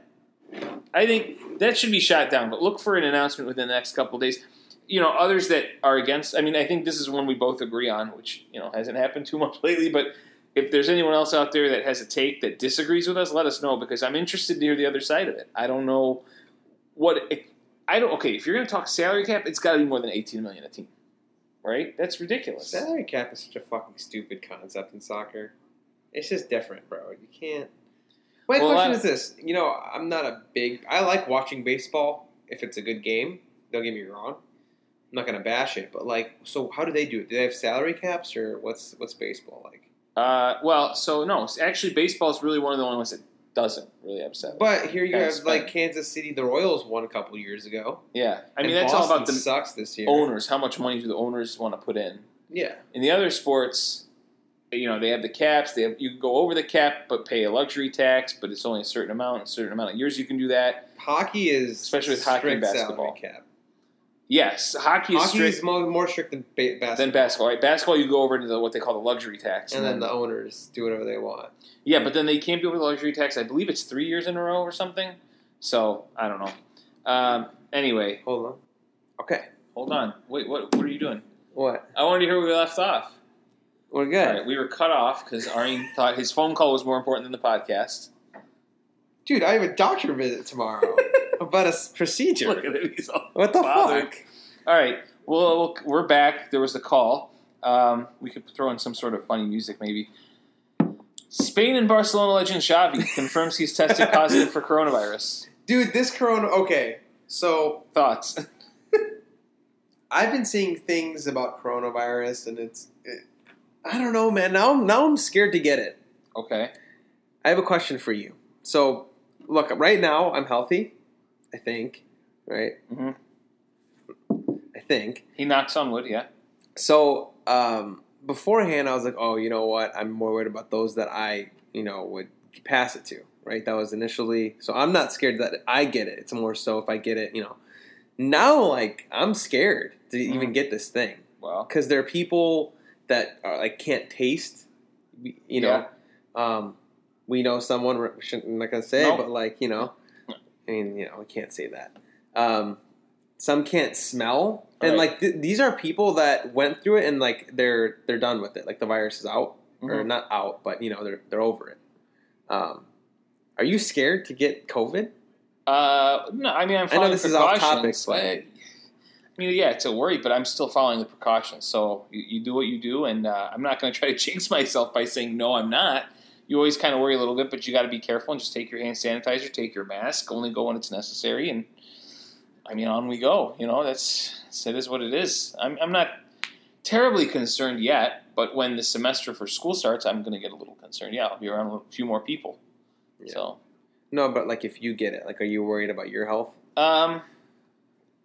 yeah, I mean, I feel like it'll be rough. I'm worried about Kalen's got to evacuate. I'm worried about the long term possible. Well, I mean, I have it. She probably has it, but I'm worried about vice versa, right? Yeah, and I'd be worried about like the long term. I wouldn't be worried about what immediately would happen to me. I mean, it'd probably suck, but I'm worried about what those. You know, they're saying there's research about the long term effects on the lungs. I'm hoping that doesn't. We'll see. But wow, that's shocking.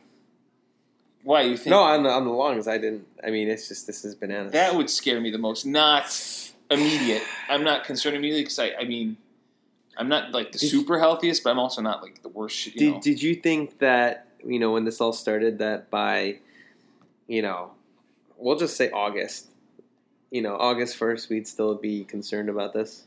No, I thought what would happen is it'd stop and there'd be another peak later, as they were saying. But we learn something new every day about it, and here we are. Yeah. I mean, and things are still closed. Because of it, we'll be here every week now. So, because the off season is so short that I think we'll have things to talk about all the time. Champions League starting up pretty soon again. Europa League looking more and more like my semester is going to be online.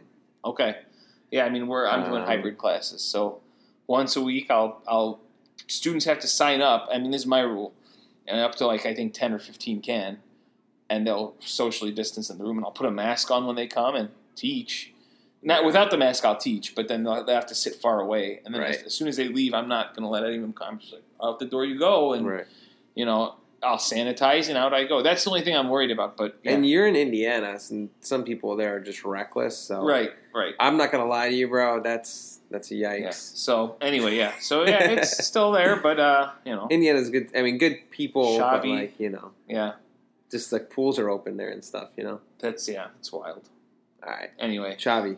Yeah, so that's coronavirus. So anyway, I don't know. Is he in Qatar these days? I know he's in Saudi Arabia or something. Yeah, he's UAE. So there's that. Tottenham confirmed Jan Vertonghen and Michel Vorm have departed the club. Vertonghen, longtime captain.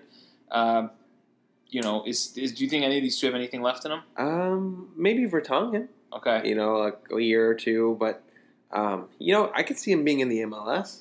Okay. Yeah. I wouldn't mind the Fire getting someone like him. Yeah, I could see him coming to the MLS. You said Michel Vorm. Yeah. Goalkeepers tend to have a long career, so I think he'd be a good backup at a club that may just get promoted or like a Palace. Wouldn't it be sick if he went back to Swansea? Yeah, that would be pretty cool. I think that'd be pretty neat. That'd be a great pickup for them. If they get promoted, I mean, I don't know. You're just looking for experienced bodies, and I think he's someone that'd be willing to come for a relatively cheap price speaking, I don't think that would hurt. Yeah. Troy Deeney says Watford relegation is heartbreaking and admits he may have played his last game for the club. It's funny because I don't know if you saw the interview where a guy told him, this might have been your last game, and he said, "I'm not that old, you cheeky bastard." See, yeah. And then he stopped himself and realized he was on Sky Sports. So growing up, I would have loved Troy Deeney's attitude. Okay, so here I am, a 25-year-old experienced vet in the game of life. Not really. But, I hate to say it, but, he's becoming an asshat. Okay. I've had when, there's a clown, right? There's a clown in the class, for example. Clown's about, and you're like, you know what, this guy's pretty funny. Yeah. Makes this class a little interesting. Right. For example, he's gone at both of our clubs before. Yeah. It's funny, all fun and games, and he just keeps doing it, and you're like, all right, it's time for you to go down. Yep. And you know what, Troy Deeney, your time has come. I can't tell you how many tweets I saw from Arsenal fans that were so happy that they were relegated because of him. Because he made the cojones statement about Arsenal, and ever since he made that, he missed a penalty. And then now it's been relegated. I think he has always had something cheeky to say about every fan base. And sure, it's funny to a point, but then it's just look, I love characters in the Premier League, but his attitude and for how he plays is championship. That's not Premier League. If you're going to talk the talk, you better be fucking and banging in goals left and right. He just got his 10th goal on Yeah, the last day. Sunday, and it was off a pen. Yeah. So, and I don't know how many of his other ones were off pens. great, good player, but not like great by any means. And you know what? I just kind of got tired of some of his statements that he'd been saying because of how he is as a player. Yep. I think how you play can dictate how much you can talk. That's the person I am, and he overstepped that boundary by quite a few steps for me. Yeah, there you I don't go. know how you feel about it. But. No, I agree. And shout out to Nikhil.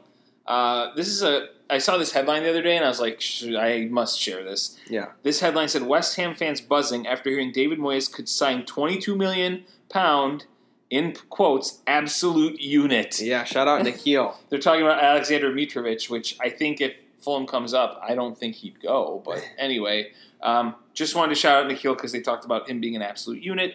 Check out Fulham in their battle to come up in the playoffs. By the way, those games are this week, guys, the second legs of those.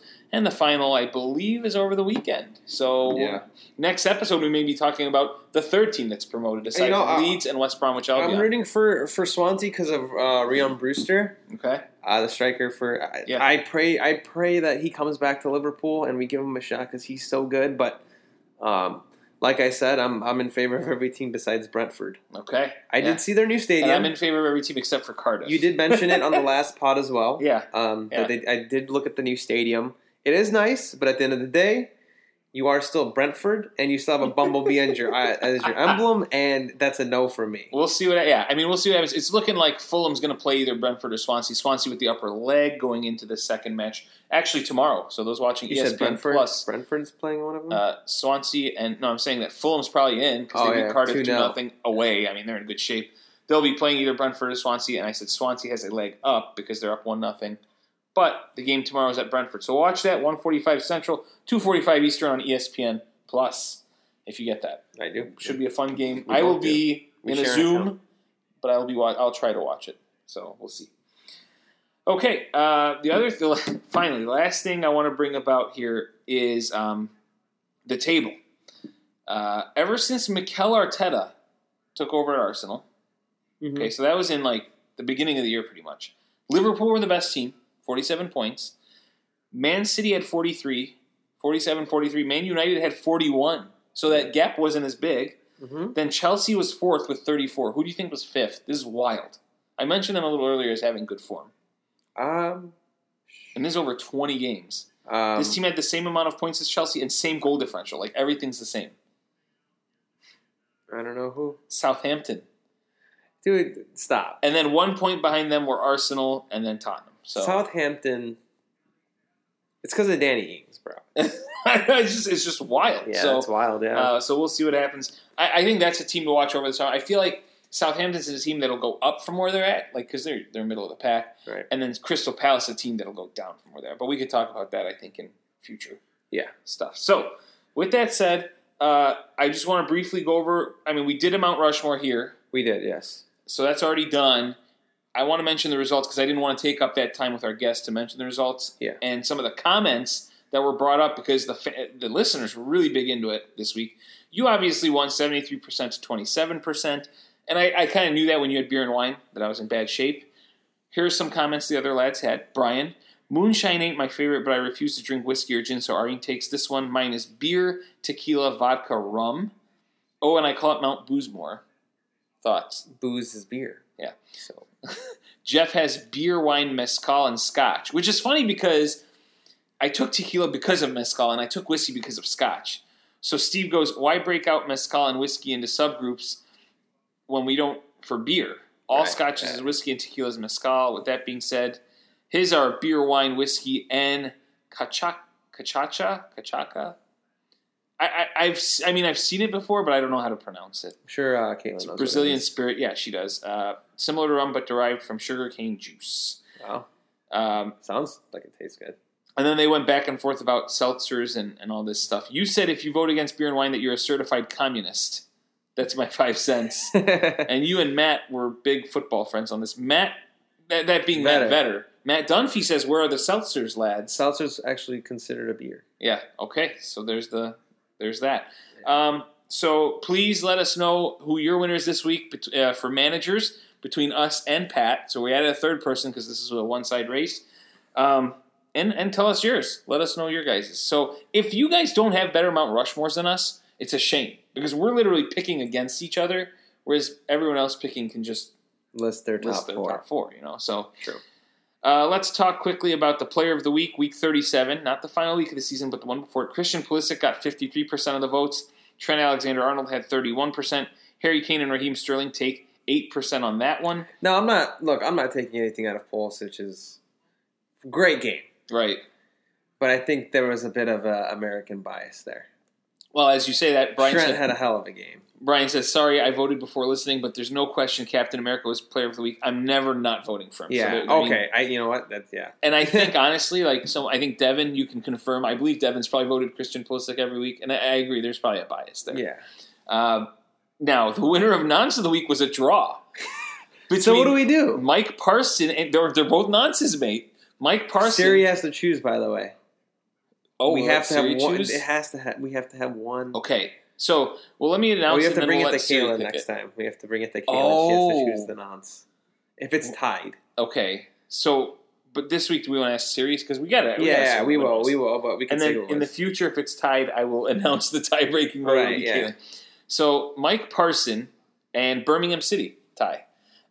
Mike Parson is the Missouri governor who said that kids will get coronavirus and get over it. Right. Birmingham City for retiring a 18-year-old's number after 44 appearances.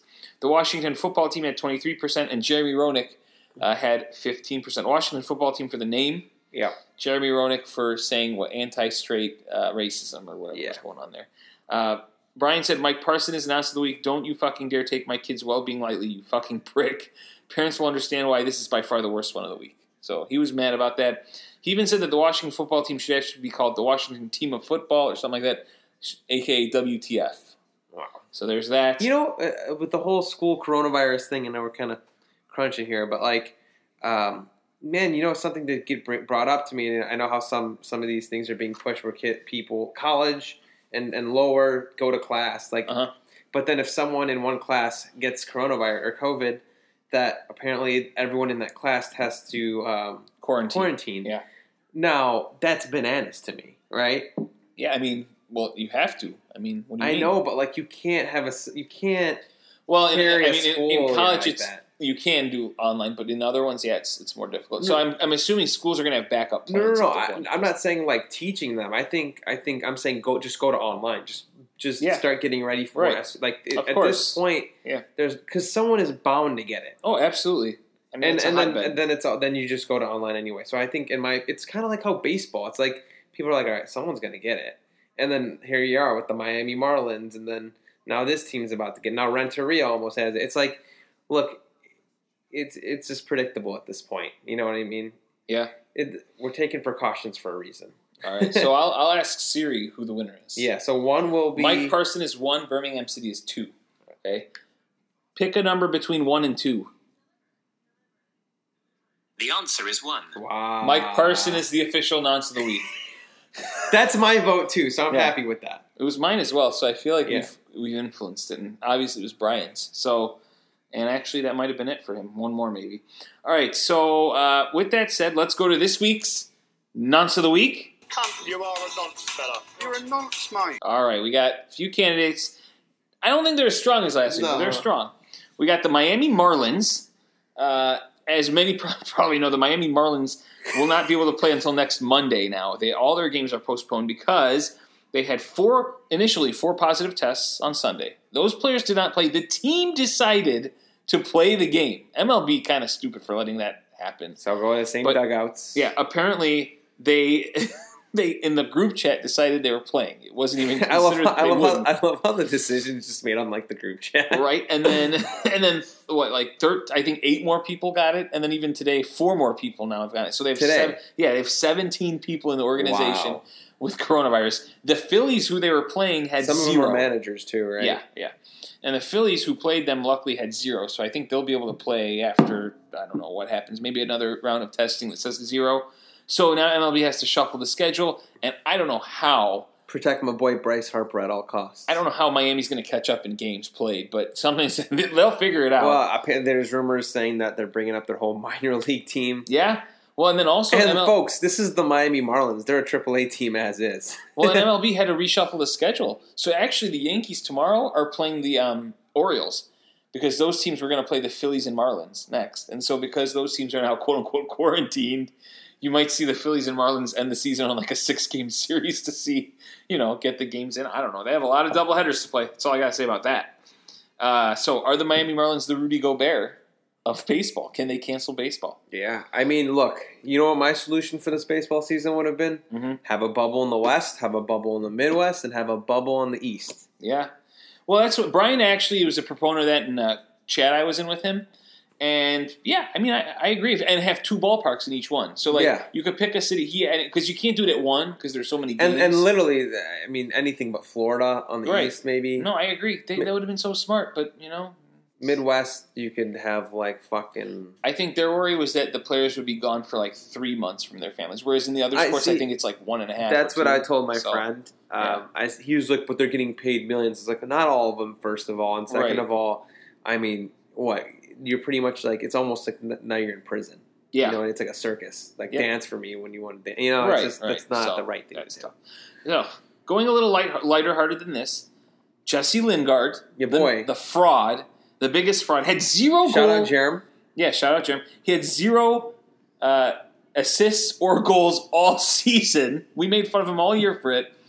Scores the last goal of the season. The reason I'm putting him up for Nonce is that some lad online had bet 66-1 that Jesse Lingard would not score or assist a goal in the Premier League. He put 10 pounds on it to win.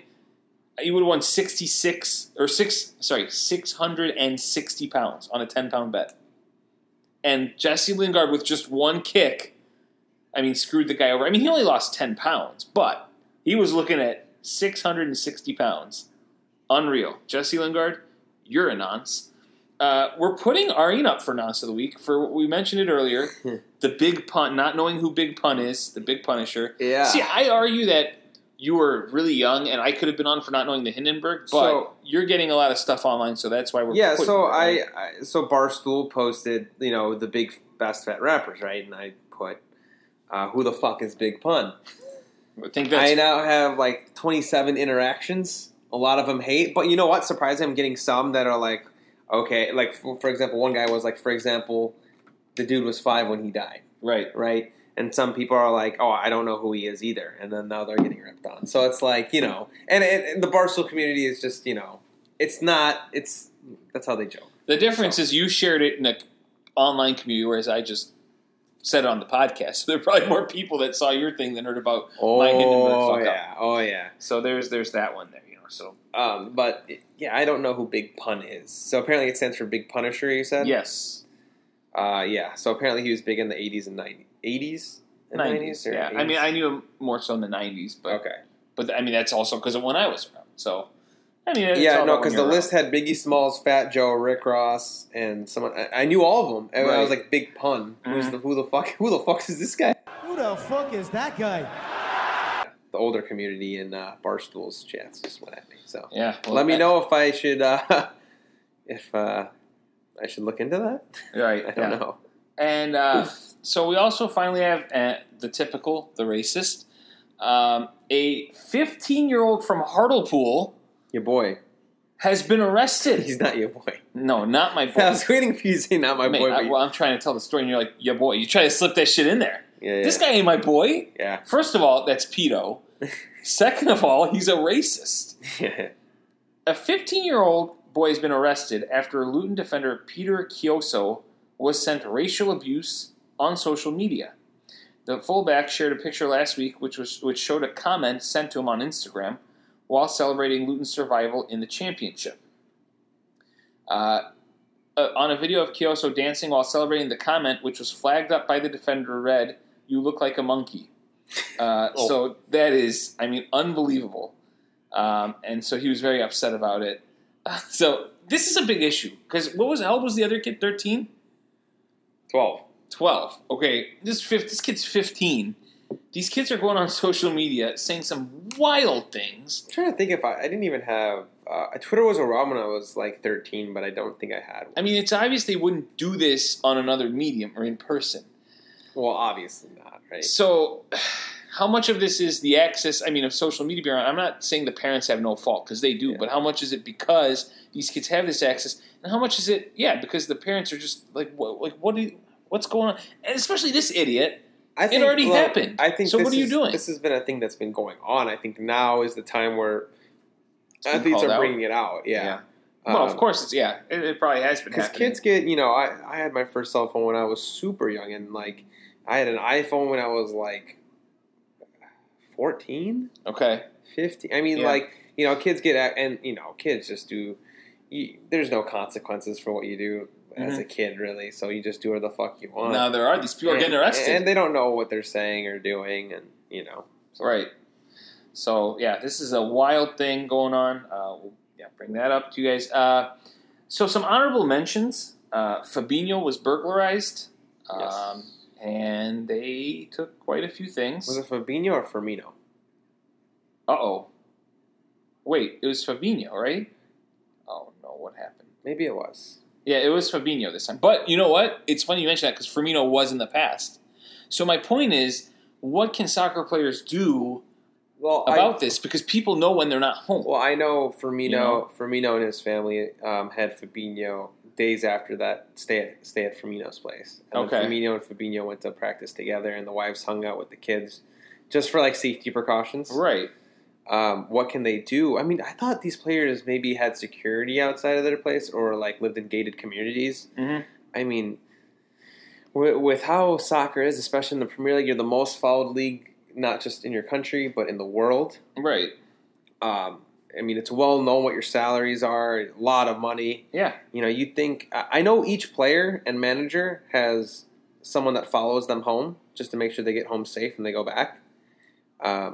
I think maybe they should start having security at the house. Absolutely. This happened while they were celebrating the title. It's sad to say, but in today, if you're a Premier League soccer player, you're really not safe if you don't have security. Yeah, and a number of jewelry items were stolen alongside a gray Audi, which has since been recovered in the Wigan area. Wow, that's wild that you could steal a whole car. Because you have to find the keys. Actually, it's not too hard, is it? I guess. I mean, that's a jackpot and a half, though, isn't it? Yeah, and this is change the license plates. Sadio Mane saw several. We're not trying to teach people how to steal. VIN number, though. Sadio Mane saw several items stolen as he played a Champions League game against Bayern Munich last year, with teammates Roberto Firmino and Dejan Lovren also amongst past victims of similar acts. So a lot of these happening. I mean, Merseyside, not the not the best place either, right? So that London. Hey, you have no room to talk. You had people with knives attack your guys. So anyway. I know, but I'm just saying this is a common theme in this case. Yeah, interesting. Weird things going on. I mean, especially where. If they're anywhere close to the training ground, there's some interesting areas in Liverpool. Like I said, you go right outside Anfield. It's not the richest area. It's literally right across the street. So they're neighborhoods. Yep. And another honorable mention. I don't know who this would have been on, but Romanian manager Mircea Lucescu had to leave his post as the Dinamo Kiev manager after only 4 days of taking charge. He used to be the boss of Turkey and Romania, so it's a big name. Right. But he was also in charge of Dinamo's bitter rival Shakhtar Donetsk. Yes. And so the fans were not very happy. So I don't know who that would be on, but tough situation there.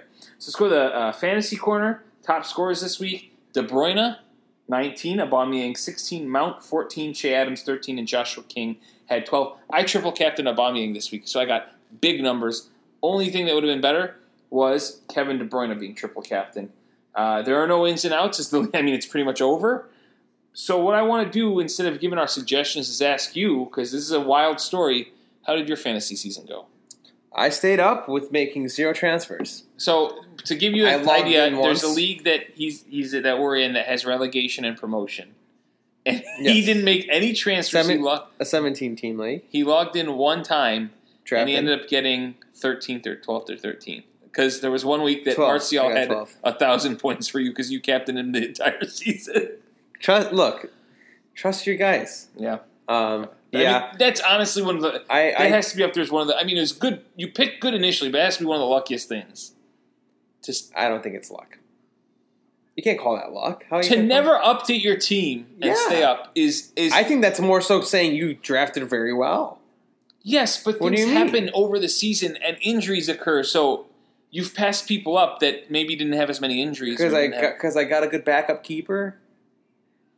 Look, Allison wasn't starting for me. It was Pope. Yeah, no, I know. I had Pope as well. Good I'm goalie. saying, like, just draft well, and then I think. So you're saying there was zero luck. The person with the most transfers in that league didn't finish in top 4. Right. That's what I'm saying. I'm not saying you have to have the most, but for you to have 0 transfers and not finish in the bottom, I don't think that's. You don't think that's luck at all? No. You're out of your damn mind. How is that lucky? I'm confused. Because you made no transfers. That's you didn't even manage your team. If you pick a good enough team, you don't have to. You didn't even know who your team was half the time. Yeah, I did. I drafted them. Yeah, but if I asked you in December or one point who's on your team, you'd be like, I don't know. I haven't logged in 2 months. I got Nick Pope. That's about all you do. And I got Tony. Okay. Can you name any other players on your team right now? Right now. Yeah, James Madison. Did you have James Madison? Who else did you have? I think I had Trent. I had Trent. Trent Alexander-Arnold. I think I had, like... I'm just going to name people. Maybe Hector Bellerin. Oh, my God. Anyway, yeah. So, fun season. I finished ahead of you. I'm only salty because I got relegated by 5 points. You're going to the championship? No, so I had to pay extra money. But you're getting relegated. No, I'm going to play again next year. Except you had to... So what they do is they had the bottom 3 pay extra money. And no, because what happened was my issue was... So I see you got lucky because I stopped managing for about a month. When I was in Australia, I did not even touch my team. Right. And when I was gone, right. I went from being in a decent spot in every league I was in, especially in Steve had a league too, to just like really crash. The last 2 weeks here, I made a push. I had a great week this week. Most disappointing fantasy player for you? James. I had James Madison actually at the beginning, and I had to get rid of him because he was not good. So he was very disappointing for me. Outside of that, I picked up a few good players along the way, but I kept waiting for him to hit, and he didn't hit. So James Madison, yeah, and I had to get rid of him. I tried to stick with him for 10 weeks. I did your strategy of stick with your guys. Yeah. Anyway, so the reason I bring this up is we might do a league next year. So everyone, keep your ears open. Steve is good at. He runs these leagues on the EPL site. So anyone that's listening, if you want in on the league next season, shout us out at Twitter. Okay, let us know if you want in, and Steve will put an invite out. The league's getting close, so start making your mind up there. I'm looking at you guys, the ones that listen pretty often, and we might put a little money on it. We'll see what happens. Okay. With that said, speaking of money, let's finally go to the gambling corner.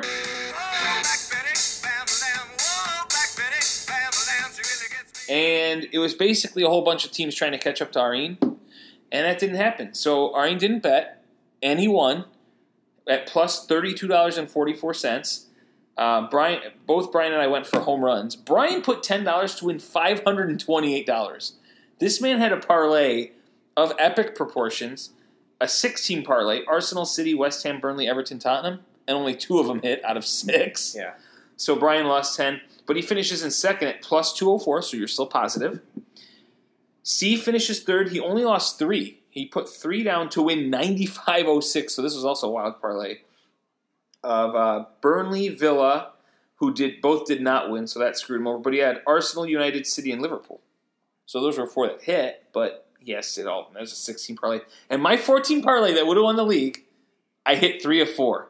I got Arsenal, City, and Liverpool. Everton screwed me over by not beating Bournemouth. Had that happened, I would have won this league. Instead, I finished in dead last, minus 29.29. So that closes the books on the gambling corner for the season. Next year, again, this is one that we'll do maybe a little competition. So who won it? I mentioned it. I said it. So I said it. So I've won the double. I've only gone and done the double. So I'm the best undisputed for this season. I have the most knowledge. I think that's what it means, right? You won this season. We'll see what happens next year when there are stakes, when there are real things on the line. We'll see what happens. Look, all I'm saying is there were two different competitions we did. Yeah. I unanimously won both by a country mile. Okay. Well, this one people are going for it in the end, so you can see why. Let's try to make it more fun next year. I didn't go for it at the end either. We'll add some rules, or we'll add some money or something. Not crazy. Please. I just feel bad about taking money from you guys. So. Well, I don't think maybe we'll do some sort of prize where last place gets first place something. If I win, I won't be taking under money. $20. That's like playing in the. That's like getting a 5-on-5 and the other team has like Mo Salah on it. That's just not fair. Right. So we'll think of something. Do you know what I'm saying? No, I wasn't saying. I was thinking. What'd you say? What did you say? Say it again. I'm saying it's unfair to have me play with you guys because I'm better. All right. Well, we'll see what happens. I don't have much. I mean, you won. Good job. Congratulations. Be a little humble, mate. Hey, man, I back it up with how I play on like Troy Deeney. If anyone has suggestions for the 2 games, my thought is in one of the games we could do like the last place guy gets the first place guy like a prize of under $10 or $20 just for fun, like a banter. It could be a banter gift. The FA Cup? No. I'm talking about next season. Oh, I'm thinking that could be for the fantasy game because that's like people still put in your predictions for the FA Cup final. And I think for Gambling Corner, we should do like first place gets to pick fourth place shots, second gets to pick third. So like if you finish high in the Gambling Corner, it will just do shots on that one. So nothing money related or something. We'll figure a way out. Now, before we sign off, I've got Gambling Corner picks for you guys. MLS's back is still on. Guys, take Portland at -134 versus Cincinnati. They stink. Sorry, Nikhil. LAFC, moneymaker for me, -112 against Orlando. And my shock pick, and I'm going to put money on all of these, I think. We'll see. Philadelphia Union over Sporting Kansas City comes in at +205. That's the one to hit. Do you have anything? No? With that said, let's go to the Villarreal manager, Unai Emery. Aloha. Love you guys. Good evening, Alexa. Please to play my favorite song. Good evening. Good evening. Good evening. Good evening. Good evening.